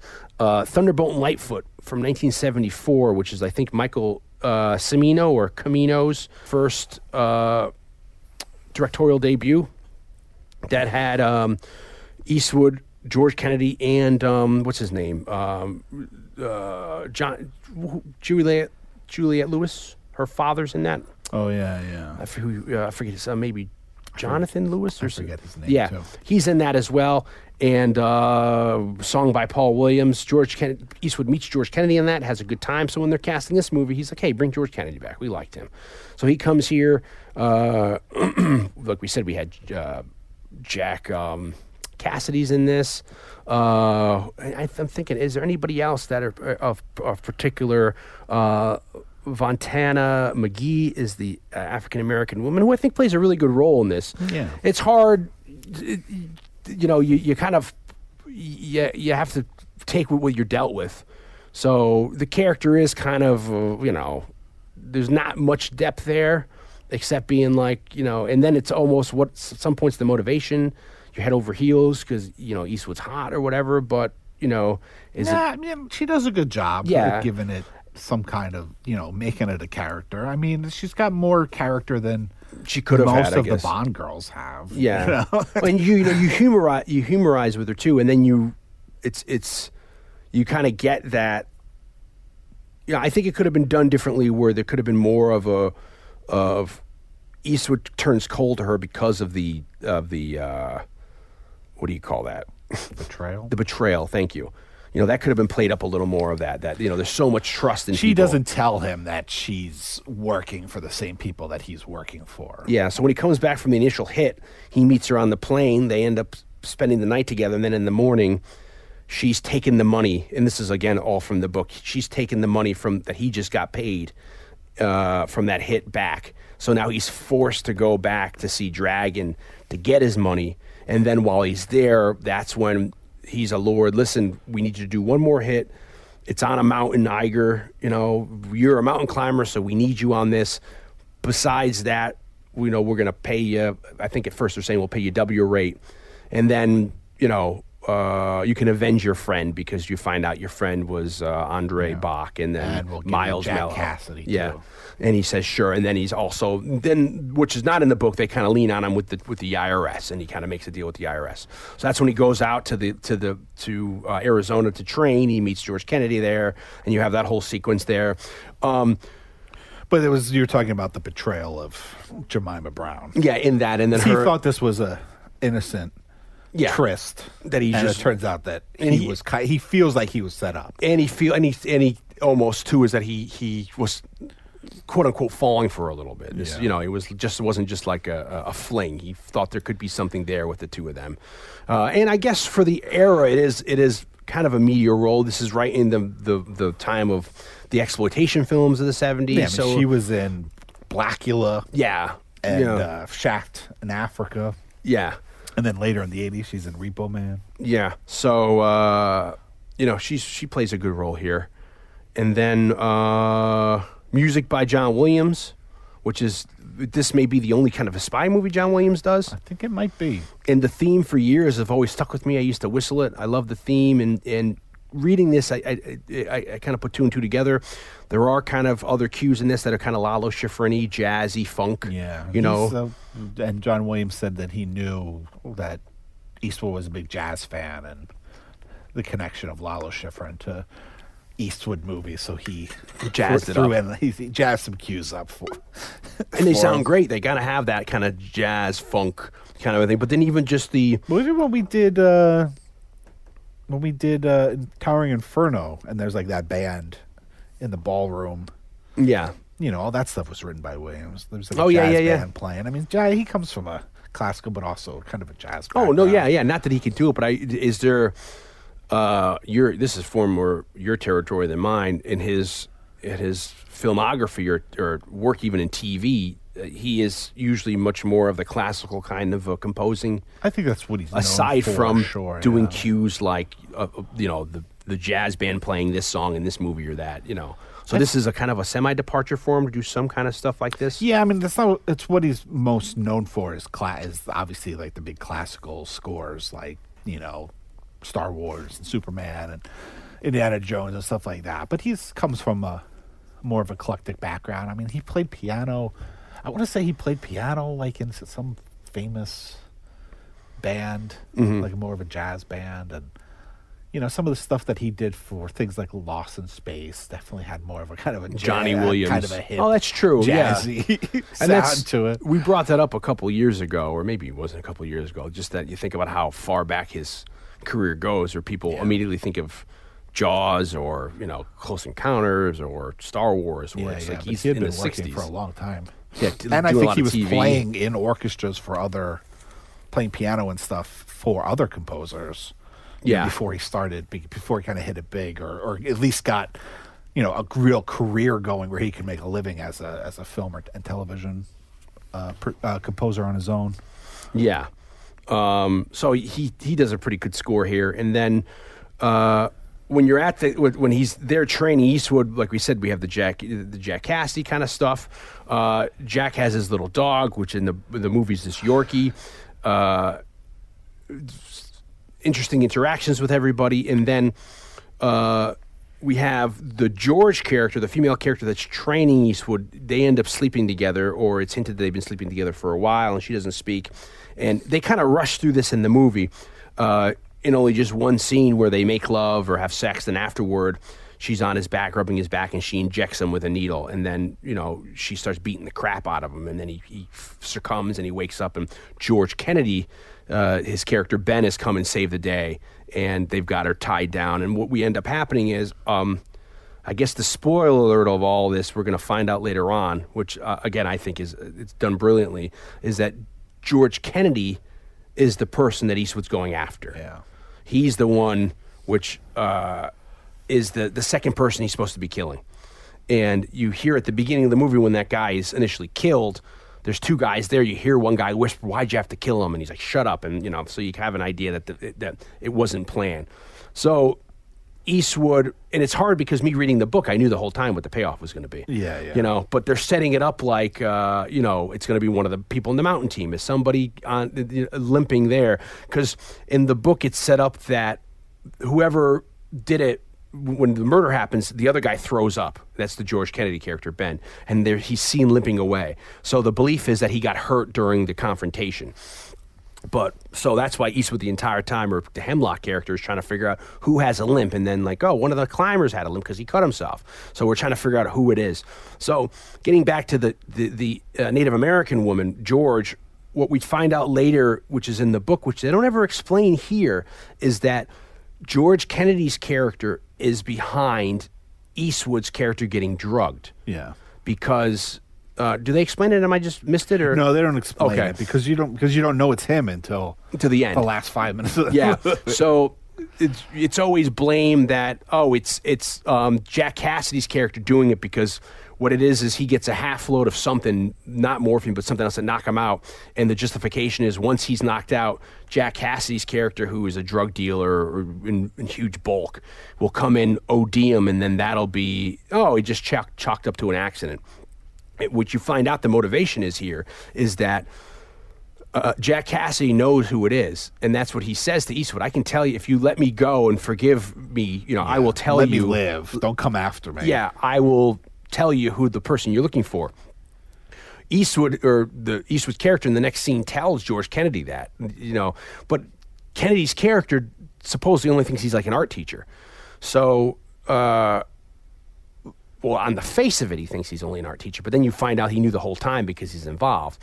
So George Kennedy ends up setting the Eastwood character up and making it look like Jack Cassidy's character, so that Eastwood would then go kill the Jack Cassidy character before he's able to tell him who it is. So that's the motivation there in the book, is that, and it's done the same way where he brings him out into the desert. There's the old trick, which I've, full disclosure, used a couple times on people with the headlights. You turn your lights on to get people off your ass. That's out of the book as well. And then Eastwood kills the wrestler character. And then in the book, the where I like it in the Jack Cassidy character, that he's like, look what you did to this beautiful man. I like that he had, but in the book he doesn't care. He's like, look, you've ruined my suit. This is the only one I have of this. It was tailor-made. He's more worried about that. And then he leaves him out there, and I think it's a brilliant device of how they do it, a plot twist in the movie. And when he realizes that Eastwood's going to leave him out there in the middle of nowhere, he's like, shoot me, don't leave me here. And in the book, he leaves the dog with him, but in the movie, the dog comes. And I've always thought that was funny, where Eastwood then looks down at him and he's like, "You're not saying that now, you little prick," you know. And he leaves. But in the book, which is one of the, like I was saying, the only things that are really different is he leaves the dog with him, and then when they find him, the Jack Cassidy character ended up eating the dog, you know, because he was so hungry. But it's like, you know, he's very. Eastwood's character says when he's leaving in the book, when he's leaving the scene, he's looking in the rearview mirror, he sees him like fix his hair and gets him, you know, he's always prim and proper. But there's this overarching feeling that it's, I don't know how to best explain this, but he's the real only person who's saying like the logical, you know, he's the one saying like, don't you. He's presented as being this bad guy, but he's really kind of the voice of reason. Yeah, he's saying, you know, I didn't mean to, you know, he gets set up because in the book it's different. That's the setup. And Eastwood's best friend, the character, gets killed in his arms, and it's because of the Jack Cassidy character setting him up. So that's why he has this revenge plot.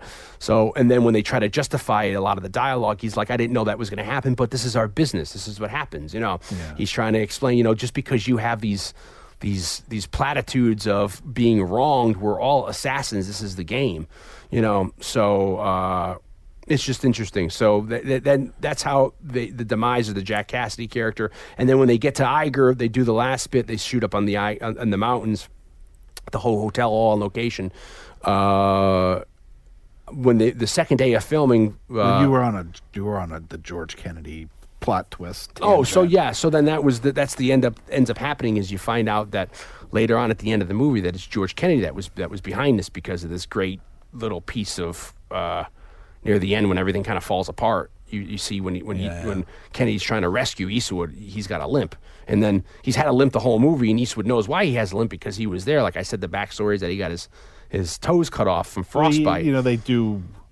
They address it a couple times. That's why he says he'll never climb again. Yeah. And they kind of, it gets up. He's like, well, you know, because the cold really messes with my frostbite. You know, it's like his limp is greater in Switzerland than it was in. Because and that's when it kind of triggers and that Eastwood notices at that moment. I mean, maybe it's because of years of conditioning of watching movies, but like I knew that he was. I'd never seen this movie before. You've never seen this movie? No, and I knew George Kennedy from like somewhere in the middle of the movie. It's like, oh, it's Kennedy. It's because how they're framing it. Yeah, just I don't know, just kind of like that would be the logical twist. Yeah, yeah. For me, I never. If you're going to keep it up in the air, for the entire movie, like Eastwood doesn't know who he's after because the company that he works for can't find the information. Yeah, they're having the search department try to search it. So the whole time in the movie and book, Eastwood's hoping he's not going to have to get up onto the mountain. But he's going to find out before they actually has to go up there so he can take care of business before he has to climb. And then as well as if he gets up there, he doesn't want to be doing it while he's up there trying to kill somebody up on the side of a mountain. That's just crazy talk, you know. And I mean, you could maybe get away with it better as it looking like an accident, but while you're doing that, and it's funny too because in the movie or in the book, Eastwood's supposed to be like 37, 38 our age, 39, and he's too old to climb, and this is what Ben keeps trying to tell him, like, you're too old to climb. Look how old I was when I did the Argentina thing. Look what happened to me. And the Argentina thing, like I said, it's sad because once he loses his, you know, he made it to the top of the mountain. In the book, he loses his toes, the George Kennedy character, and then they talk about, you know, he would never climb again, and then in the book they say, like, they neither felt elation nor accomplishment as they watched the mountain, you know, as they flew away from it. They didn't feel proud for making it up there. Those German guys didn't feel shame for stopping. It was nothing. It was kind of like uneventful that they went through all this for nothing. So that's why he ends up opening a climbing school to be able to help people climb. So later on in the movie, when you know, the two is put together there, it's kind of a plot twist for some people. I mean, I guess I saw this when I was like 10 or 11. I mean, I imagine it is. I mean, it's meant to be. Yeah. Yeah, of course. I'm sure maybe back then more so, but I would imagine a lot of people would. Will get it now. I mean, I happen to be, I don't know, like, I'm pretty good at it. Yeah. You know, when we did Color of Night, I talked about how that, like, for some reason, it's so blatantly obvious, and I didn't get it when I first saw it when I was, you know, in the 90s. But, you know, there's movies that you and I have seen where it's like, oh, that guy's in this movie? He's the killer. Yeah, we've done that, yeah. And I'm usually good at that kind of a thing, too. There's movies where like literally looked at posters. Yeah. And be like, oh, he's in this? Oh, he's the killer. He's the I don't even- bad this guy. is the movie hasn't even out yet. I can tell you the killer. You know, I think it's a little more disguised here, where in a lot of movies like you and I, famously The Bone Collector, where you have the guy who ends up being the killer in The Bone Collector, they cast it as a recognizable actor. So that's a lot of reason, like Law and Order. It's like Columbo. You know, Columbo walks onto the scene and he goes to the officer in uniform. He's like, who's the star? Who's guest star this week? Oh, it's Vincent Price. Okay. Hey, he's the killer. You know, it's like sometimes you pick him out because you're like, there's no reason they would cast Joe Blow as, you know, orderly number 2 unless he's the murderer.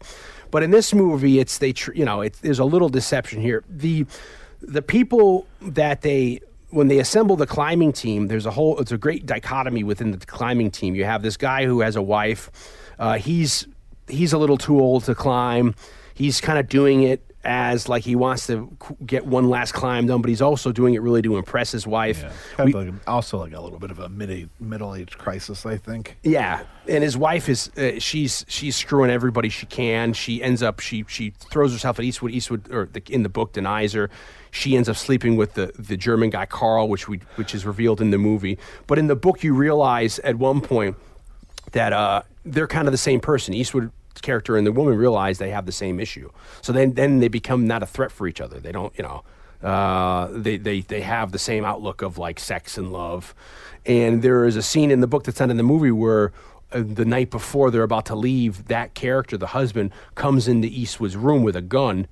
And then he turns the light on. He doesn't shoot him, and he realizes that the guy's mad because he thinks that the guy's sleeping. He thinks Eastwood is sleeping with his wife, and Eastwood's like, "I'm not sleeping with your wife," you know. But there's a lot of red herrings that are thrown out. Yeah. So you have that guy. There's another guy who's the German who wants to be the natural leader, who's kind of real assy. He's the one that invents this new way that's never been done to go up, traverse the mountain, which is kind of unheard of. He was a new path. Yeah, to get up there. In which people, you know, there's kind of a risk of you can do it or not. And then the third person rounding out the team is this who's a professional climber, who it's kind of like has the aptitude of Eastwood's character for climbing. So once you get up on the mountain, you have some kind of like, oh, it's a little like who can it be, and you have. In the movie, it's shown that like it's the leader, Carl, who's the guy up top, kind of causes the little rock slide that comes down and ends up hitting the married guy on the head because he's a little slow going, and then he gets hit on the head by a rock falling, and that gives him a concussion. And then a little more in the book, you start to realize he's a little sloppy. He's like kind of like, oh, he's bleeding from like the ears, nose, and mouth, so they know something's wrong.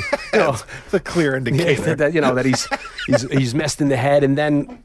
Just like in the book, they go to sleep. They have this big storm, and then he wakes up. The other guy's dead. You know, the concussions killed him, and then the other climber kind of is almost like succumbing to madness. He's kind of like, oh, if we die, we die. Who cares? He's very jolly. Like, let's make a cup of tea, and you can kind of tell that like, okay, he's losing it. And then the guy who wants to be the leader, the German guy Carl, so upset that the other guy died that he's kind of like in shock. So Eastwood has to kind of take control of the group because it all kind of happens very quickly once we get on the mountain. Yeah. You know, of everybody kind of falling and, you know, the treacherous of them trying to come back down. And there's no way they can come back down either because of the way this guy is made them go up this chute. And in the book, it's hard because this chute they're going up this little path. It's like a water, so they're getting sprayed with water the entire time. And, you know, they have to worry about avalanches and they're getting soaked. So their only chance of coming back down is to go and come up over one of these holes in the mountain that we were talking about that's like an overlook. And then they can be rescued that way. So it's a little gripping near the end there where they're trying to come down, and then one guy, and that's the perils of climbing. If one guy loses his balance, you can bring everybody down if you're not prepared to hold the guy's weight. So one guy the two guys end up falling, and then the body ends up falling, and then Eastwood falls and whacks himself, and he's in this position where he's upside down, famously hanging there, like 4,000 feet or 5,000 feet in the air. And then when he's looking into the hole where the rescuers are coming, that's when he makes the realization, all banged up. He sees George Kennedy walking towards him, limping. Like he's like, wait a minute.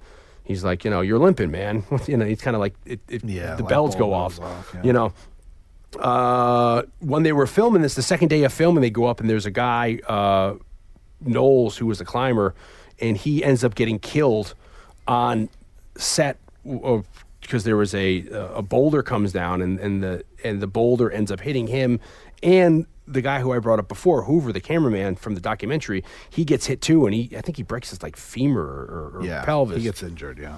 And there's a couple injuries on this. Yeah, and at that point they were almost going to shut down production.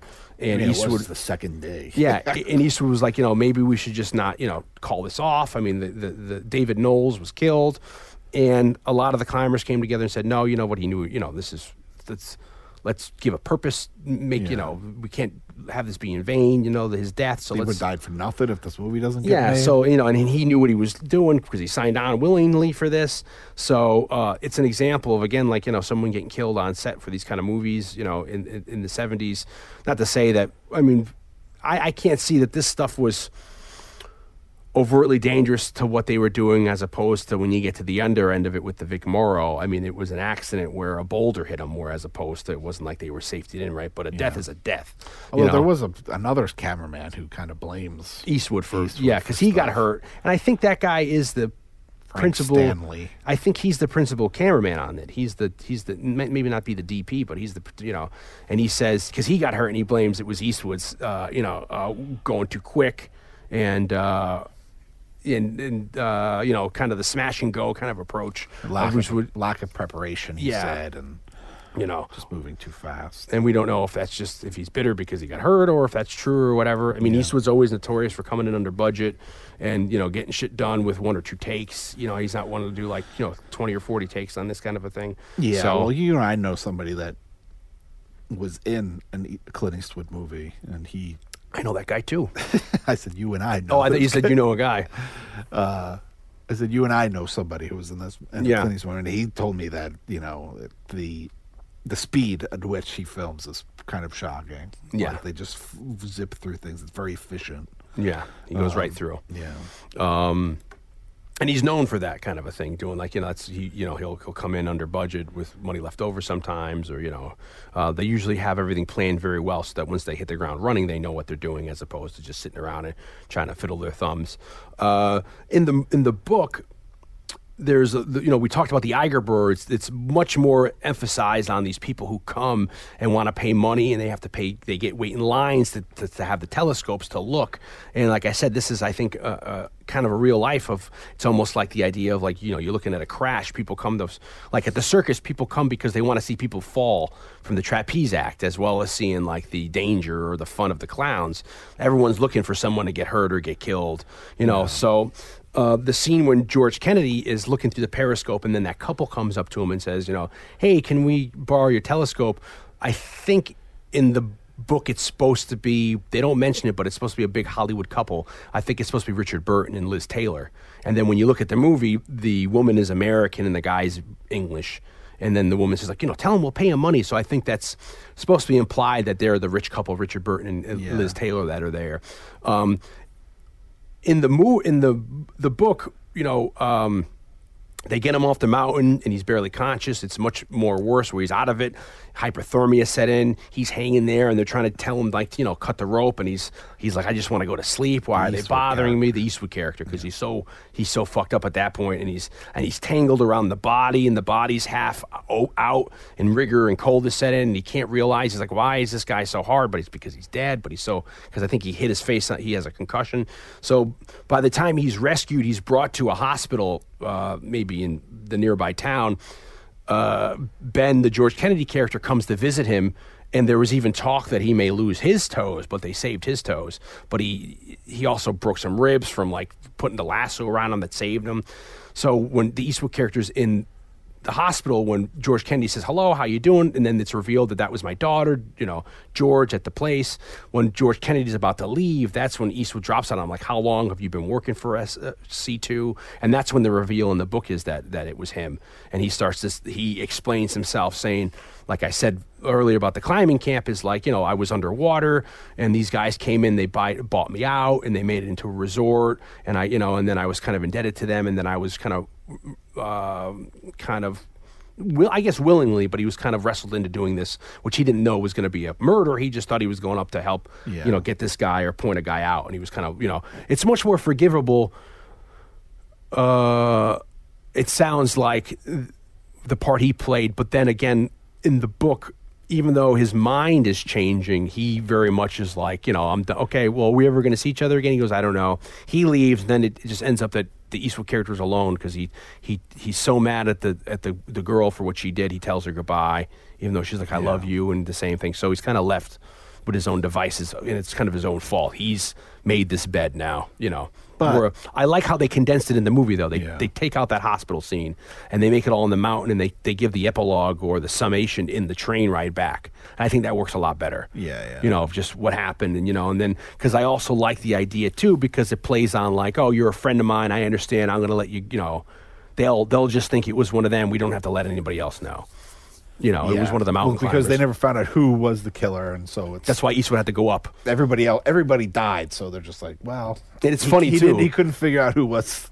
Thayer. Which one it was? So he's like, he killed them all. Yeah, he's like, I can't believe you sanctioned them all. So I enjoy that, and it's kind of it's an uplifting ending where he's it would lead me to believe that he's going to be with the girl. And then he's going to stay friends with the George Kennedy character. So it's much more kind of like an upbeat ending there, than the book ending, which is he just ends up being alone by himself. And geez, I'm trying to think of what other mountain climbing movies that you have. There's a movie from the 80s that's pretty big called Into the Void, I think it's called. Touching the Void. And it's short, but it's also about a mountain climbing team, I think in Peru, that gets stuck and they have to get helicoptered off and that kind of a thing. So this was a big deal for like climbers. I've talked to my brother-in-law and stuff like that. People love this movie, and then being able to, that it went and shot there, and that was that gave you like a lot of street cred in the day when that was unheard of to actually go and do stuff. Like you were saying at the head of the cast, twofold. I think if shot compositions were a little better, you could exploit the idea of a little more that he's on the mountain. But there are plenty of there's beautiful, like I said, vista shots, and there are definitely a lot of really impressive shots where you can see that Eastwood is that it's not a stuntman, that it is him on the side of a mountain or on a climate. They're going through that line between the two mountains. or when he's climbing up with his legs on one side and his back on the other, and he's kind of like pushing There's his plenty weight. of like really impressive shots, but there are other shots that the way that's done. Yeah, it would have could have really been anyway. Yeah, it could have been better if they've done backyard. And yeah, I've always, when I was little, it was always for me is there's that shot where the camera's looking down and you see him just like, going back and forth. That's always like, whoa, and then there's a couple of zoom backs where you could like a pendulum. Yeah, back and forth. And it's him running around, and there's a couple of zoom out shots where it's just like him on the side of the mountain holding. It's just like that's just like that's too much for me. That's Shatner and. In Star Trek V, have I been as impressed with some rock climbing? Well, I'll tell you. Rock climbing. I was going to say there's a movie called the Crash of a Freightliner. It's one of these TV movies from the 70s. Very good, like runaway train thing. Yeah. And at the end of the movie, they have to get on top of the train because it's the engineer's gone crazy, so he's the runaway train. That's played by the guy Bluto, from the live action Popeye, who's also in A Haunted Honeymoon. He's like in 5 movies with a big beard. Mm-hmm. He's the trainman, so they have to try to stop him. So they actually, I think, if I remember correctly, Shatner in the movie is a old train conductor or something. That's why they bring him. They actually have him get on top of the train, and if you talk to Shatner now about it, Shatner's like, this is one of the craziest things I've ever done.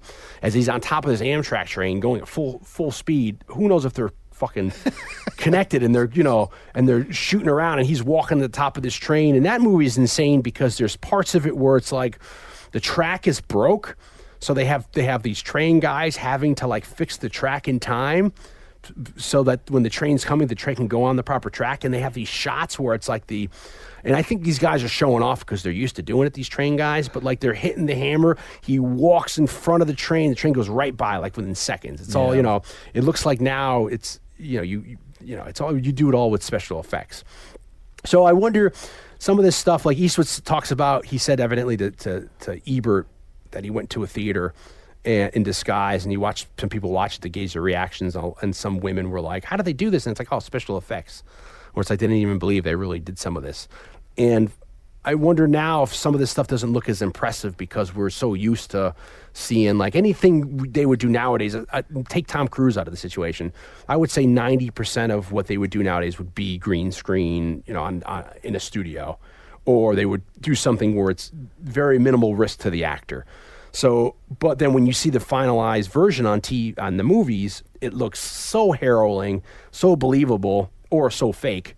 That our eye is used to that kind of action. When you see it, and I think you could take this to anything else. Like if you watch a car chase movie, it doesn't look as impressive because it's like we've seen it 1,000 times. Or we've seen, if you're doing something CGI'd, fake, you can make it look a lot better than it would look in real life, so much so that, it could be an impossible angle or shot. So some of this stuff, when you're watching it, it's hard to get perspective on it. I mean, maybe when you see like the hotel way down in the valley or something like that, you could tell like there's a. Well, I think it's. I think like we were talking about with the stuff that's not so PC. I think when you watch something like this, you kind of have to put yourself, and that's something that we try to do, was put things in context of when it was made, whether it's content in terms of what was going on in history or in the history of filmmaking, what was going on. I think any viewer that chooses to go see this and maybe hasn't seen it before, I think not only put yourself in your 1975 shoes of, of the jokes and of things like rape jokes and stuff, but also into like, what do you think, think of other movies around that time and before, and think, have you ever seen anything like this? I think you're right. I think more, for me, I would think more that this maybe does not seem as impressive now, less because of special effects than what we expect, but more because like we've seen things like this more. Vertical Limit and Cliffhanger, all these movies that are or doing even it. Mission Impossible 2, and it's John Woo, Tom Cruise climbing up a rock, free climbing with no equipment on. It's like, I feel like it's maybe less impressive because of that, and not so much because like, oh, this is just he's been keyed in on a green screen or whatever. Yeah, I think if you say like, wow, like this really had never been done before, and then you see it. And then you watch this movie. It is impressive. I mean, they went up to 10,000 feet. Eiger, I think, is like 13,000 feet high in that one wall, the north face. I think they call another name for it, the murder wall. And then there's the spider, is it like the spider wall where it gets snowy? And then there's these things you have to worry about, which happens in the movie. It's pronounced Fern, but it's spelled in a German way, where these storms will come in, and then the danger with these storms is, if you're climbing, you get stuck up there. It's a system that'll pelt you with snow or whatever, and then it'll get warm and everything melts, and it'll freeze quickly, and everything just freezes over. So now you're stuck up there. You're in a coat of ice, and you can't move anywhere because you can't put your picks in anywhere because it's just all ice. You can't go anywhere because everything will just collapse, and then once everything starts melting, you're going to have another avalanche.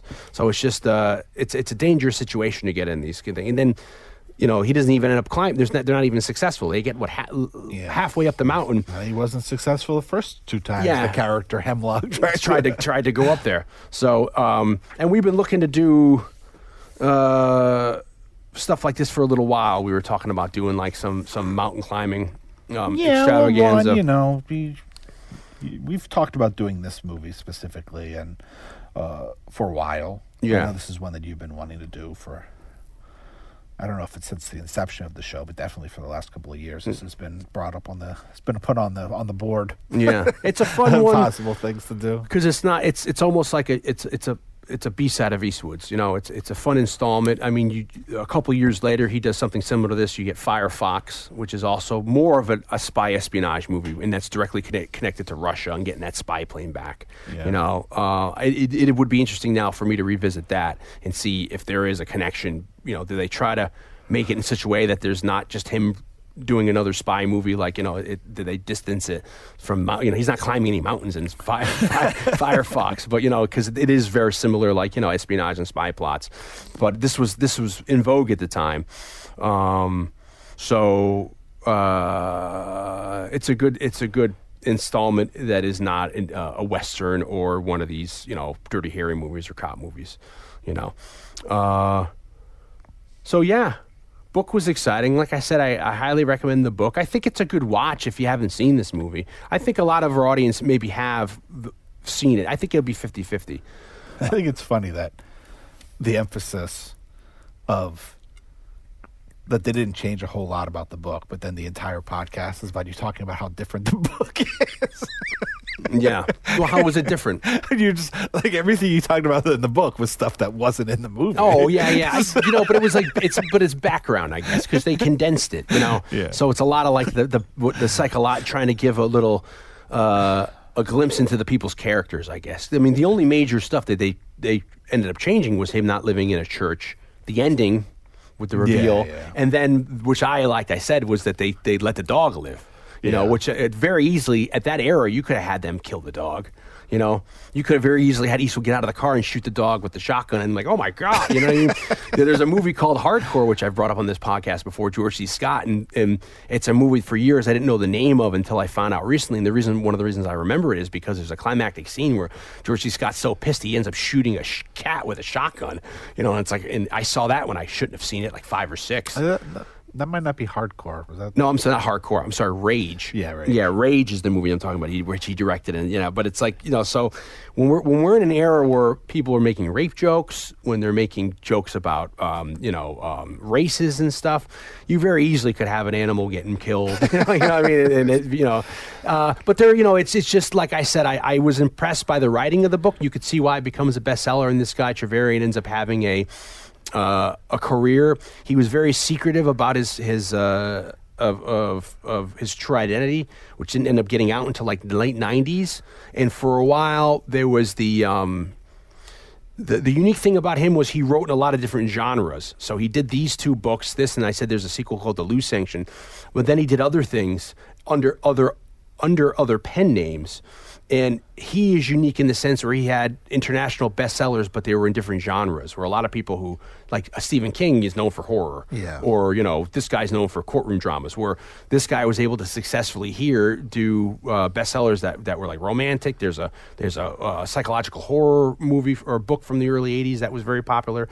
So for a while, since he kept his... He wouldn't do any press for the book releases. He was it's almost like Daft Punk. He didn't want people to know who he was. So people used to think it was actually a pseudonym for a lot of authors, together. Or for a while, people then also thought it was the guy who was writing the Bourne series. It was a pseudonym for him doing that did the Bourne, that it was really him, where it was just ends up being this guy who we said, the Whitaker, who he gets credit on the screenplay. But he didn't like the movie either, which I find... He called it, vapid? He said that he didn't like, which is funny because, like I said, it's so much like the book. Well, at what point are you... You're splitting hairs here. It's almost like Alan Moore. Alan Moore ends up hating everything that ends up getting... He signs off on getting the adaptation, and then he ends up not only hating it, he takes his name off of it. He doesn't want even to be associated with it. You know what I mean? It's like that kind of a thing where it's like, well... What did you want? I think it's a faithful adaptation, I mean, it couldn't get into much more about it. And then also, I thought, handled stuff kind of well, so it doesn't too much become like a spoof of the Bond series. Yeah. But I think one of the downside of it is, which I was trying to say at the beginning of the podcast, is that it's now, since Bond was so popular, it's going to be judged against it. It can't help but be judged against it because it is in that realm.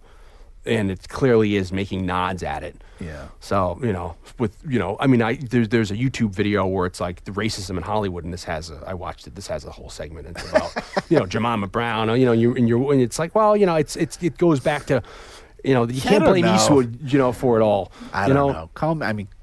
It seems like that would have seemed more racist then than I would imagine now. Yeah, even in both the book and the script, he's like, what? He's like, and what does he say? My name's Uncle Ben. And she's like, no, that's my mom was into ethnic, and he's like, okay, but it's more of a spoof on the, how do you get past in Goldfinger pussy galore? It's like, how do you seriously take that? Where it's like, yeah, honestly, like it didn't even occur to me that that's Jemima Brown was was like a play on Pussy Galore, because there's nothing sexual about it. No, but it's the flamboyant kind of a name. idea where it's I like know. a black woman being Yeah, Jemima. I know, but I mean, when I taught classes, I mean, I had a girl named Sparkle in my class, you know? Racist. It's just like, people Yeah. have crazy names. Moon unit, right? And Apple. I mean, I'm ignorant to black culture. I mean, Yeah. you know, Aunt Jemima was named Jemima. I mean, Yeah. it's a name. Yeah, and they still use her. I mean, they still use her like very subtly, but all those syrup bottles are in her likeness. To me, it was like, all right, that's a cultural name, I guess. I Yeah, mean, no, people. That's another thing. I mean, it's funny enough because we watched the video and it's they're up in arms about that, but they don't make no mention of the rape jokes. And you're like, oh, there's 2 rape jokes in here or maybe 3, you know, that are kind of like, oof. So I don't know. To me, it was never funny to joke about rape, but it was a different time. So a different time. now It's the new name of our podcast. a different time. Well, because we got some flack, which we've gone into in the past about our Falling Down episode. So if you want to go listen to our Taking of the Pelham 1, 2, 3 episode, we bring up some of the flack we got because of the Falling Down episode. And then you go back and listen to the Falling Down episode for where it all began because not people, but one person was kind of Make use myths. of things. Yeah. So now that we're in February and we're doing Kung Fu February, we're just taking the Kung Fu out of the February. Pulling the kung fu out. Yeah, we've got another treat in store that if we were to tease it, we'd kind of give it all away. Yeah. And I feel like even if we... Maybe, but after, I'm not going to say what, but we'll see. Maybe after the next episode, maybe what's going to be happening will maybe be the February tradition from now on. we're going to run out of movies then, We'll see. you know? No, I mean, not so much. I'll explain afterwards. Okay. You'll see what I mean. Of us doing like kitschy shit? Of us doing Yeah. a certain, not a specific genre, but whatever. Yeah. But do you We're see... being cryptic for no reason. Did you see my connection, which I think on the overview of Saturday Night Movie Sleepovers, this is a good installment to show back in the 70s people doing shit for real, where usually we're on the other end of that spectrum talking about how well, CG... we're talking about in the 80s. We're always talking about About, how like- movie magic of special effects. and then going into computerized, and then by Back in the 90s... day, they actually just had Yeah. to do it. They just can't go up and do that shit, you know? And, you know, so that's very interesting. Well, it's kind of like, not that in The Abyss, they went into the abyss, but they went underwater. they went underwater, and they shot that movie underwater, and they actually developed scuba gear to do that, yeah. to be able to do what they needed to do. Forget the CGI technology for the water people. Yeah. He developed scuba gear that get So that that they- mouse to breathe. I don't know about the liquid, but the liquid oxygen, but like so that they could talk. Yeah.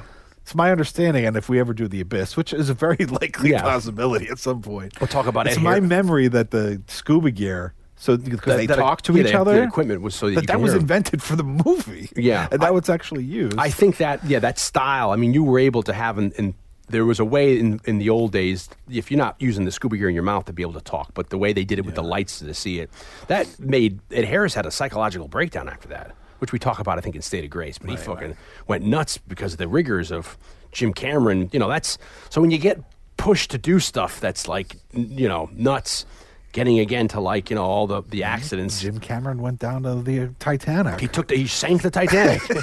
You know, very, very crazy. So this is an interesting one, an installment into the annals of Saturday Night Movie Sleepovers, because it does show back in the day, you know, you have to just go out and do the crap yourself. you Yeah, know? and it's, you know, like I said, it's clear, like, bond exploitation. It's definitely, certainly an exploitation movie. Yeah. We haven't done a Bond yet. We've talked about it. It's a big... It's I'm a very, weighty I'm very topic. intimidated Yeah. about doing a Bond I mean, movie. you think about... I feel like it's a tall order for us. But I don't think it's something it's not anything we haven't done before. We've done tall orders. I would say, you could say Batman. I mean, granted, there's 30 movies or so. Like, we're not going to do every movie. There's a big catalog.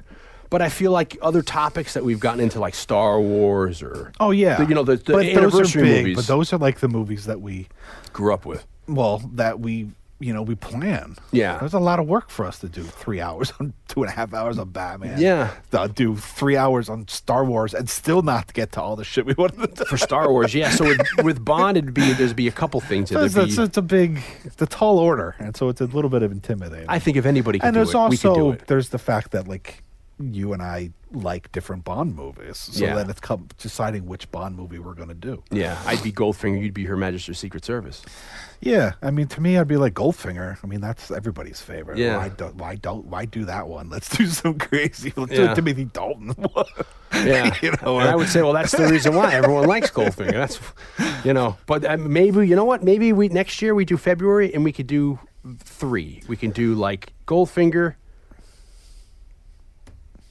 Live and Let Die, and then Her Majesty's Secret Service, and we'll that kind of see. eclipses it all, right? That gives you the best of the Connery, the best of maybe arguably Roger Moore, and then the clutch. and then the oddball out. Yeah, but the oddball out, Which I don't think it gives. It's one of my favorite ones. I know do like it is. that. It's one of my favorite ones too. I hold Goldfinger in the esteem just because it's kind of, for me, has everything that Goldfinger or the Bond is about. Like, it's almost like it's hitting on all cylinders at that point before it gets kind of silly, Yeah, my point is only like, I mean, which doesn't make sense because we've done Star Wars and Indiana Jones, but the inception of the show was to talk about movies that don't get a lot of stuff. discussion and a lot of Yeah. and Goldfinger's the one that does get a lot of discussion, a lot of praise. But like I said, it doesn't make sense, that argument, because we've done Well, what we can do? huge blockbusters. We could do the TV, the 50s TV Jimmy Bond with Peter Lorre. the Casino Royale. The Casino Royale. We'll do that one. Or, God, geez, imagine we did the was it the Blake Edwards Casino Royale with freaking Woody Allen and Orson Welles, that Peter Sellers, that crazy ass movie. So, point is, we've thought about doing a Bond for a while, but it's hard because then we're like, should we do we're gonna have to read all the Ian Fleming books. I don't think I've tried. I don't think we'll have to read that. They're shorter than the Eye You're Singing. Yeah, I was pleasantly surprised because it took me about a week and a half. I'm a very slow reader, and I blew through this one, so it really held my interest, which was fun. I've tried to read some of the Ian Fleming books, but you realize very quickly that there's a difference between the Ian Fleming books and the movies, which is a conversation for another day. But certainly with the first 3 Connery movies, they're much more closer to the Ian Fleming books. But then when you go off, they're barely just taking the title. I mean, Moonraker and A Spy Who Loved Me, the plot has nothing to do. You know what I mean? Yeah. And, I've read a lot of the short stories, and it's very much like he's just a hitman or a guy for hire. So, yeah, we've thought about doing Bonds before. Is there other movies? We've done Remo. That's kind of certainly in the world of the spy. Did we do any other crime, or not crime, but spy kind of stuff? Espionage? No, I don't know if we've done any. I don't know of if we've done any more. Like there that, just certainly kind is of a whole genre of it. Yeah, and I think people will easily forget Remo Williams is kind of in that. We did Raise the Titanic. We did, yeah, and Raise the Titanic is kind of spy espionage. It's got a little bit of that in it. Yeah, certainly. Clive Cussler, this is the era of it. Another big favorite of mine, that film. So yeah, I guess you could term that as because it's more Cold War. Russia, we want to get there quicker before they get I forget the Libranium, whatever the hell the name of that stuff is. The adamantium. The adamantium, the Vikakium. But anyway, so maybe we, who knows going down the pike. Look, we'll do a Bond at some point. Yeah, and then it's also too hard because people. The funny thing is, people out there, we're kind of rambling here at the end, though. But it's kind of funny because we had talked about doing one over the summer. Yeah. And then we decided that maybe it's just too much. Well, then Blake said, "You're like, Jesus, that's so much involved." Yeah, and you were dealing with book stuff, and I was busy, and it was like, I don't know if we have time. It's gonna be, it's gonna be a real undertaking, and it's like, there's a lot of history there that you have to talk about, and then we ended up doing Star Trek 6. But then we ended up talking about the history of Star Trek. Yeah. And we could have just done it. This could have been our anniversary episode here. It wasn't any more of doing Star Trek really wasn't any more of an undertaking than doing a Bond movie was. And then that was just a regular episode. We didn't even have that be an anniversary or something. That could have been the only difference is that we knew a little bit more about Star Trek going in. At least I knew way more about Star Trek than I would about the history of James Bond. Yeah. I've seen all the movies, but I'm not like a student of Bond. No, the way I was Star Trek. So it was a little less work, but it was such a big topic that we kind of did not even thinking about it. Whereas Bond, you'd have to go do some... Bond is a big... I was intimidated to do Bond, but I wasn't intimidated to tackle. Well, you already had some knowledge. Franchise. I mean, Star Wars. For me with Bond, I read a lot of the early Bond stuff, and not all of it, but I've read a good amount of it. And I kind of have a frame around the history of it, and Ian Fleming himself, and I've done some research. Yeah, and then it's funny because then, like 2 years ago, we were looking for easy movies to do, and then we do fucking Blade Runner, we do Raiders of the Lost Ark in the same month, I think. Then we do Star Wars. Then we do Star Wars as a secret episode. You know what I mean? It's like we're looking for like easy stuff to do, and we're doing let's do the whole Lord of the Rings series. Let's do a 4-hour. We'll read. We'll do a table read of. We'll read a Philip K. Dick book novel, and then we'll talk about. Yeah, we'll talk about the differences of 4 hours on. So it's just we laugh because we'll put these on the morality of man. Yeah, existential questions. We'll put these things like, well, I don't know, that's a heavy topic. Let's do. We'll end up doing like the history of sci-fi. Whatever. So, point long way around. No is, rhyme or reason. Yeah, and then people are gonna get mad, like, "Hey, man, I wanted you to do like a Brosnan movie." It's like, so we got to do like one of every guy. Yeah, we have to do one of every Bond. To satisfy everybody. So but anyway, that's this week's episode. I guess to give a hint to next week's episode, we don't ever give hints, but it's kind of related. Minus Clint Eastwood, Yeah, well, you'll see. Yeah. 2 weeks. 2 weeks. Part and parcel. So to usher in the second year of Kung Fu February this year, minus the Kung Fu. And let's see what else. So Saturday Night Movie Sleepovers. You can catch us on. We're on all the social medias. Just check us out there. You can find the podcast, as you've already did. Tell people, friends about it. You can find this podcast where you find your podcasts. You can check out our homepage because our homepage has a lot of extras that you don't really get anywhere else. We'd like to thank CLNS Media Network, our partners, and helping us out with this. We're part of the CLNS Media Network nowadays, too, going along in this 2019. Blake has got his book and his podcast and his new podcast and his new book. I'm busy. Yeah. Got Scored to Death, at Scored to Death on social media. Scored to Death. The book is called Scored to Death, Conversations with Some of Horror's Greatest Composers.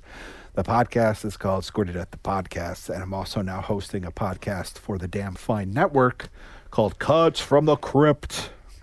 And you've got And I'm now working on a second Scored to Death book. But we got some time before there's any significant announcements to be made with that. It's going to take time. It takes time to write a book. It's in development. And, of course, Dion also has a book. I do, yeah. Blood in the Streets. It's on paperback, audiobook, and ebook. You can get that Amazon, Barnes & Noble, wherever you get your books from.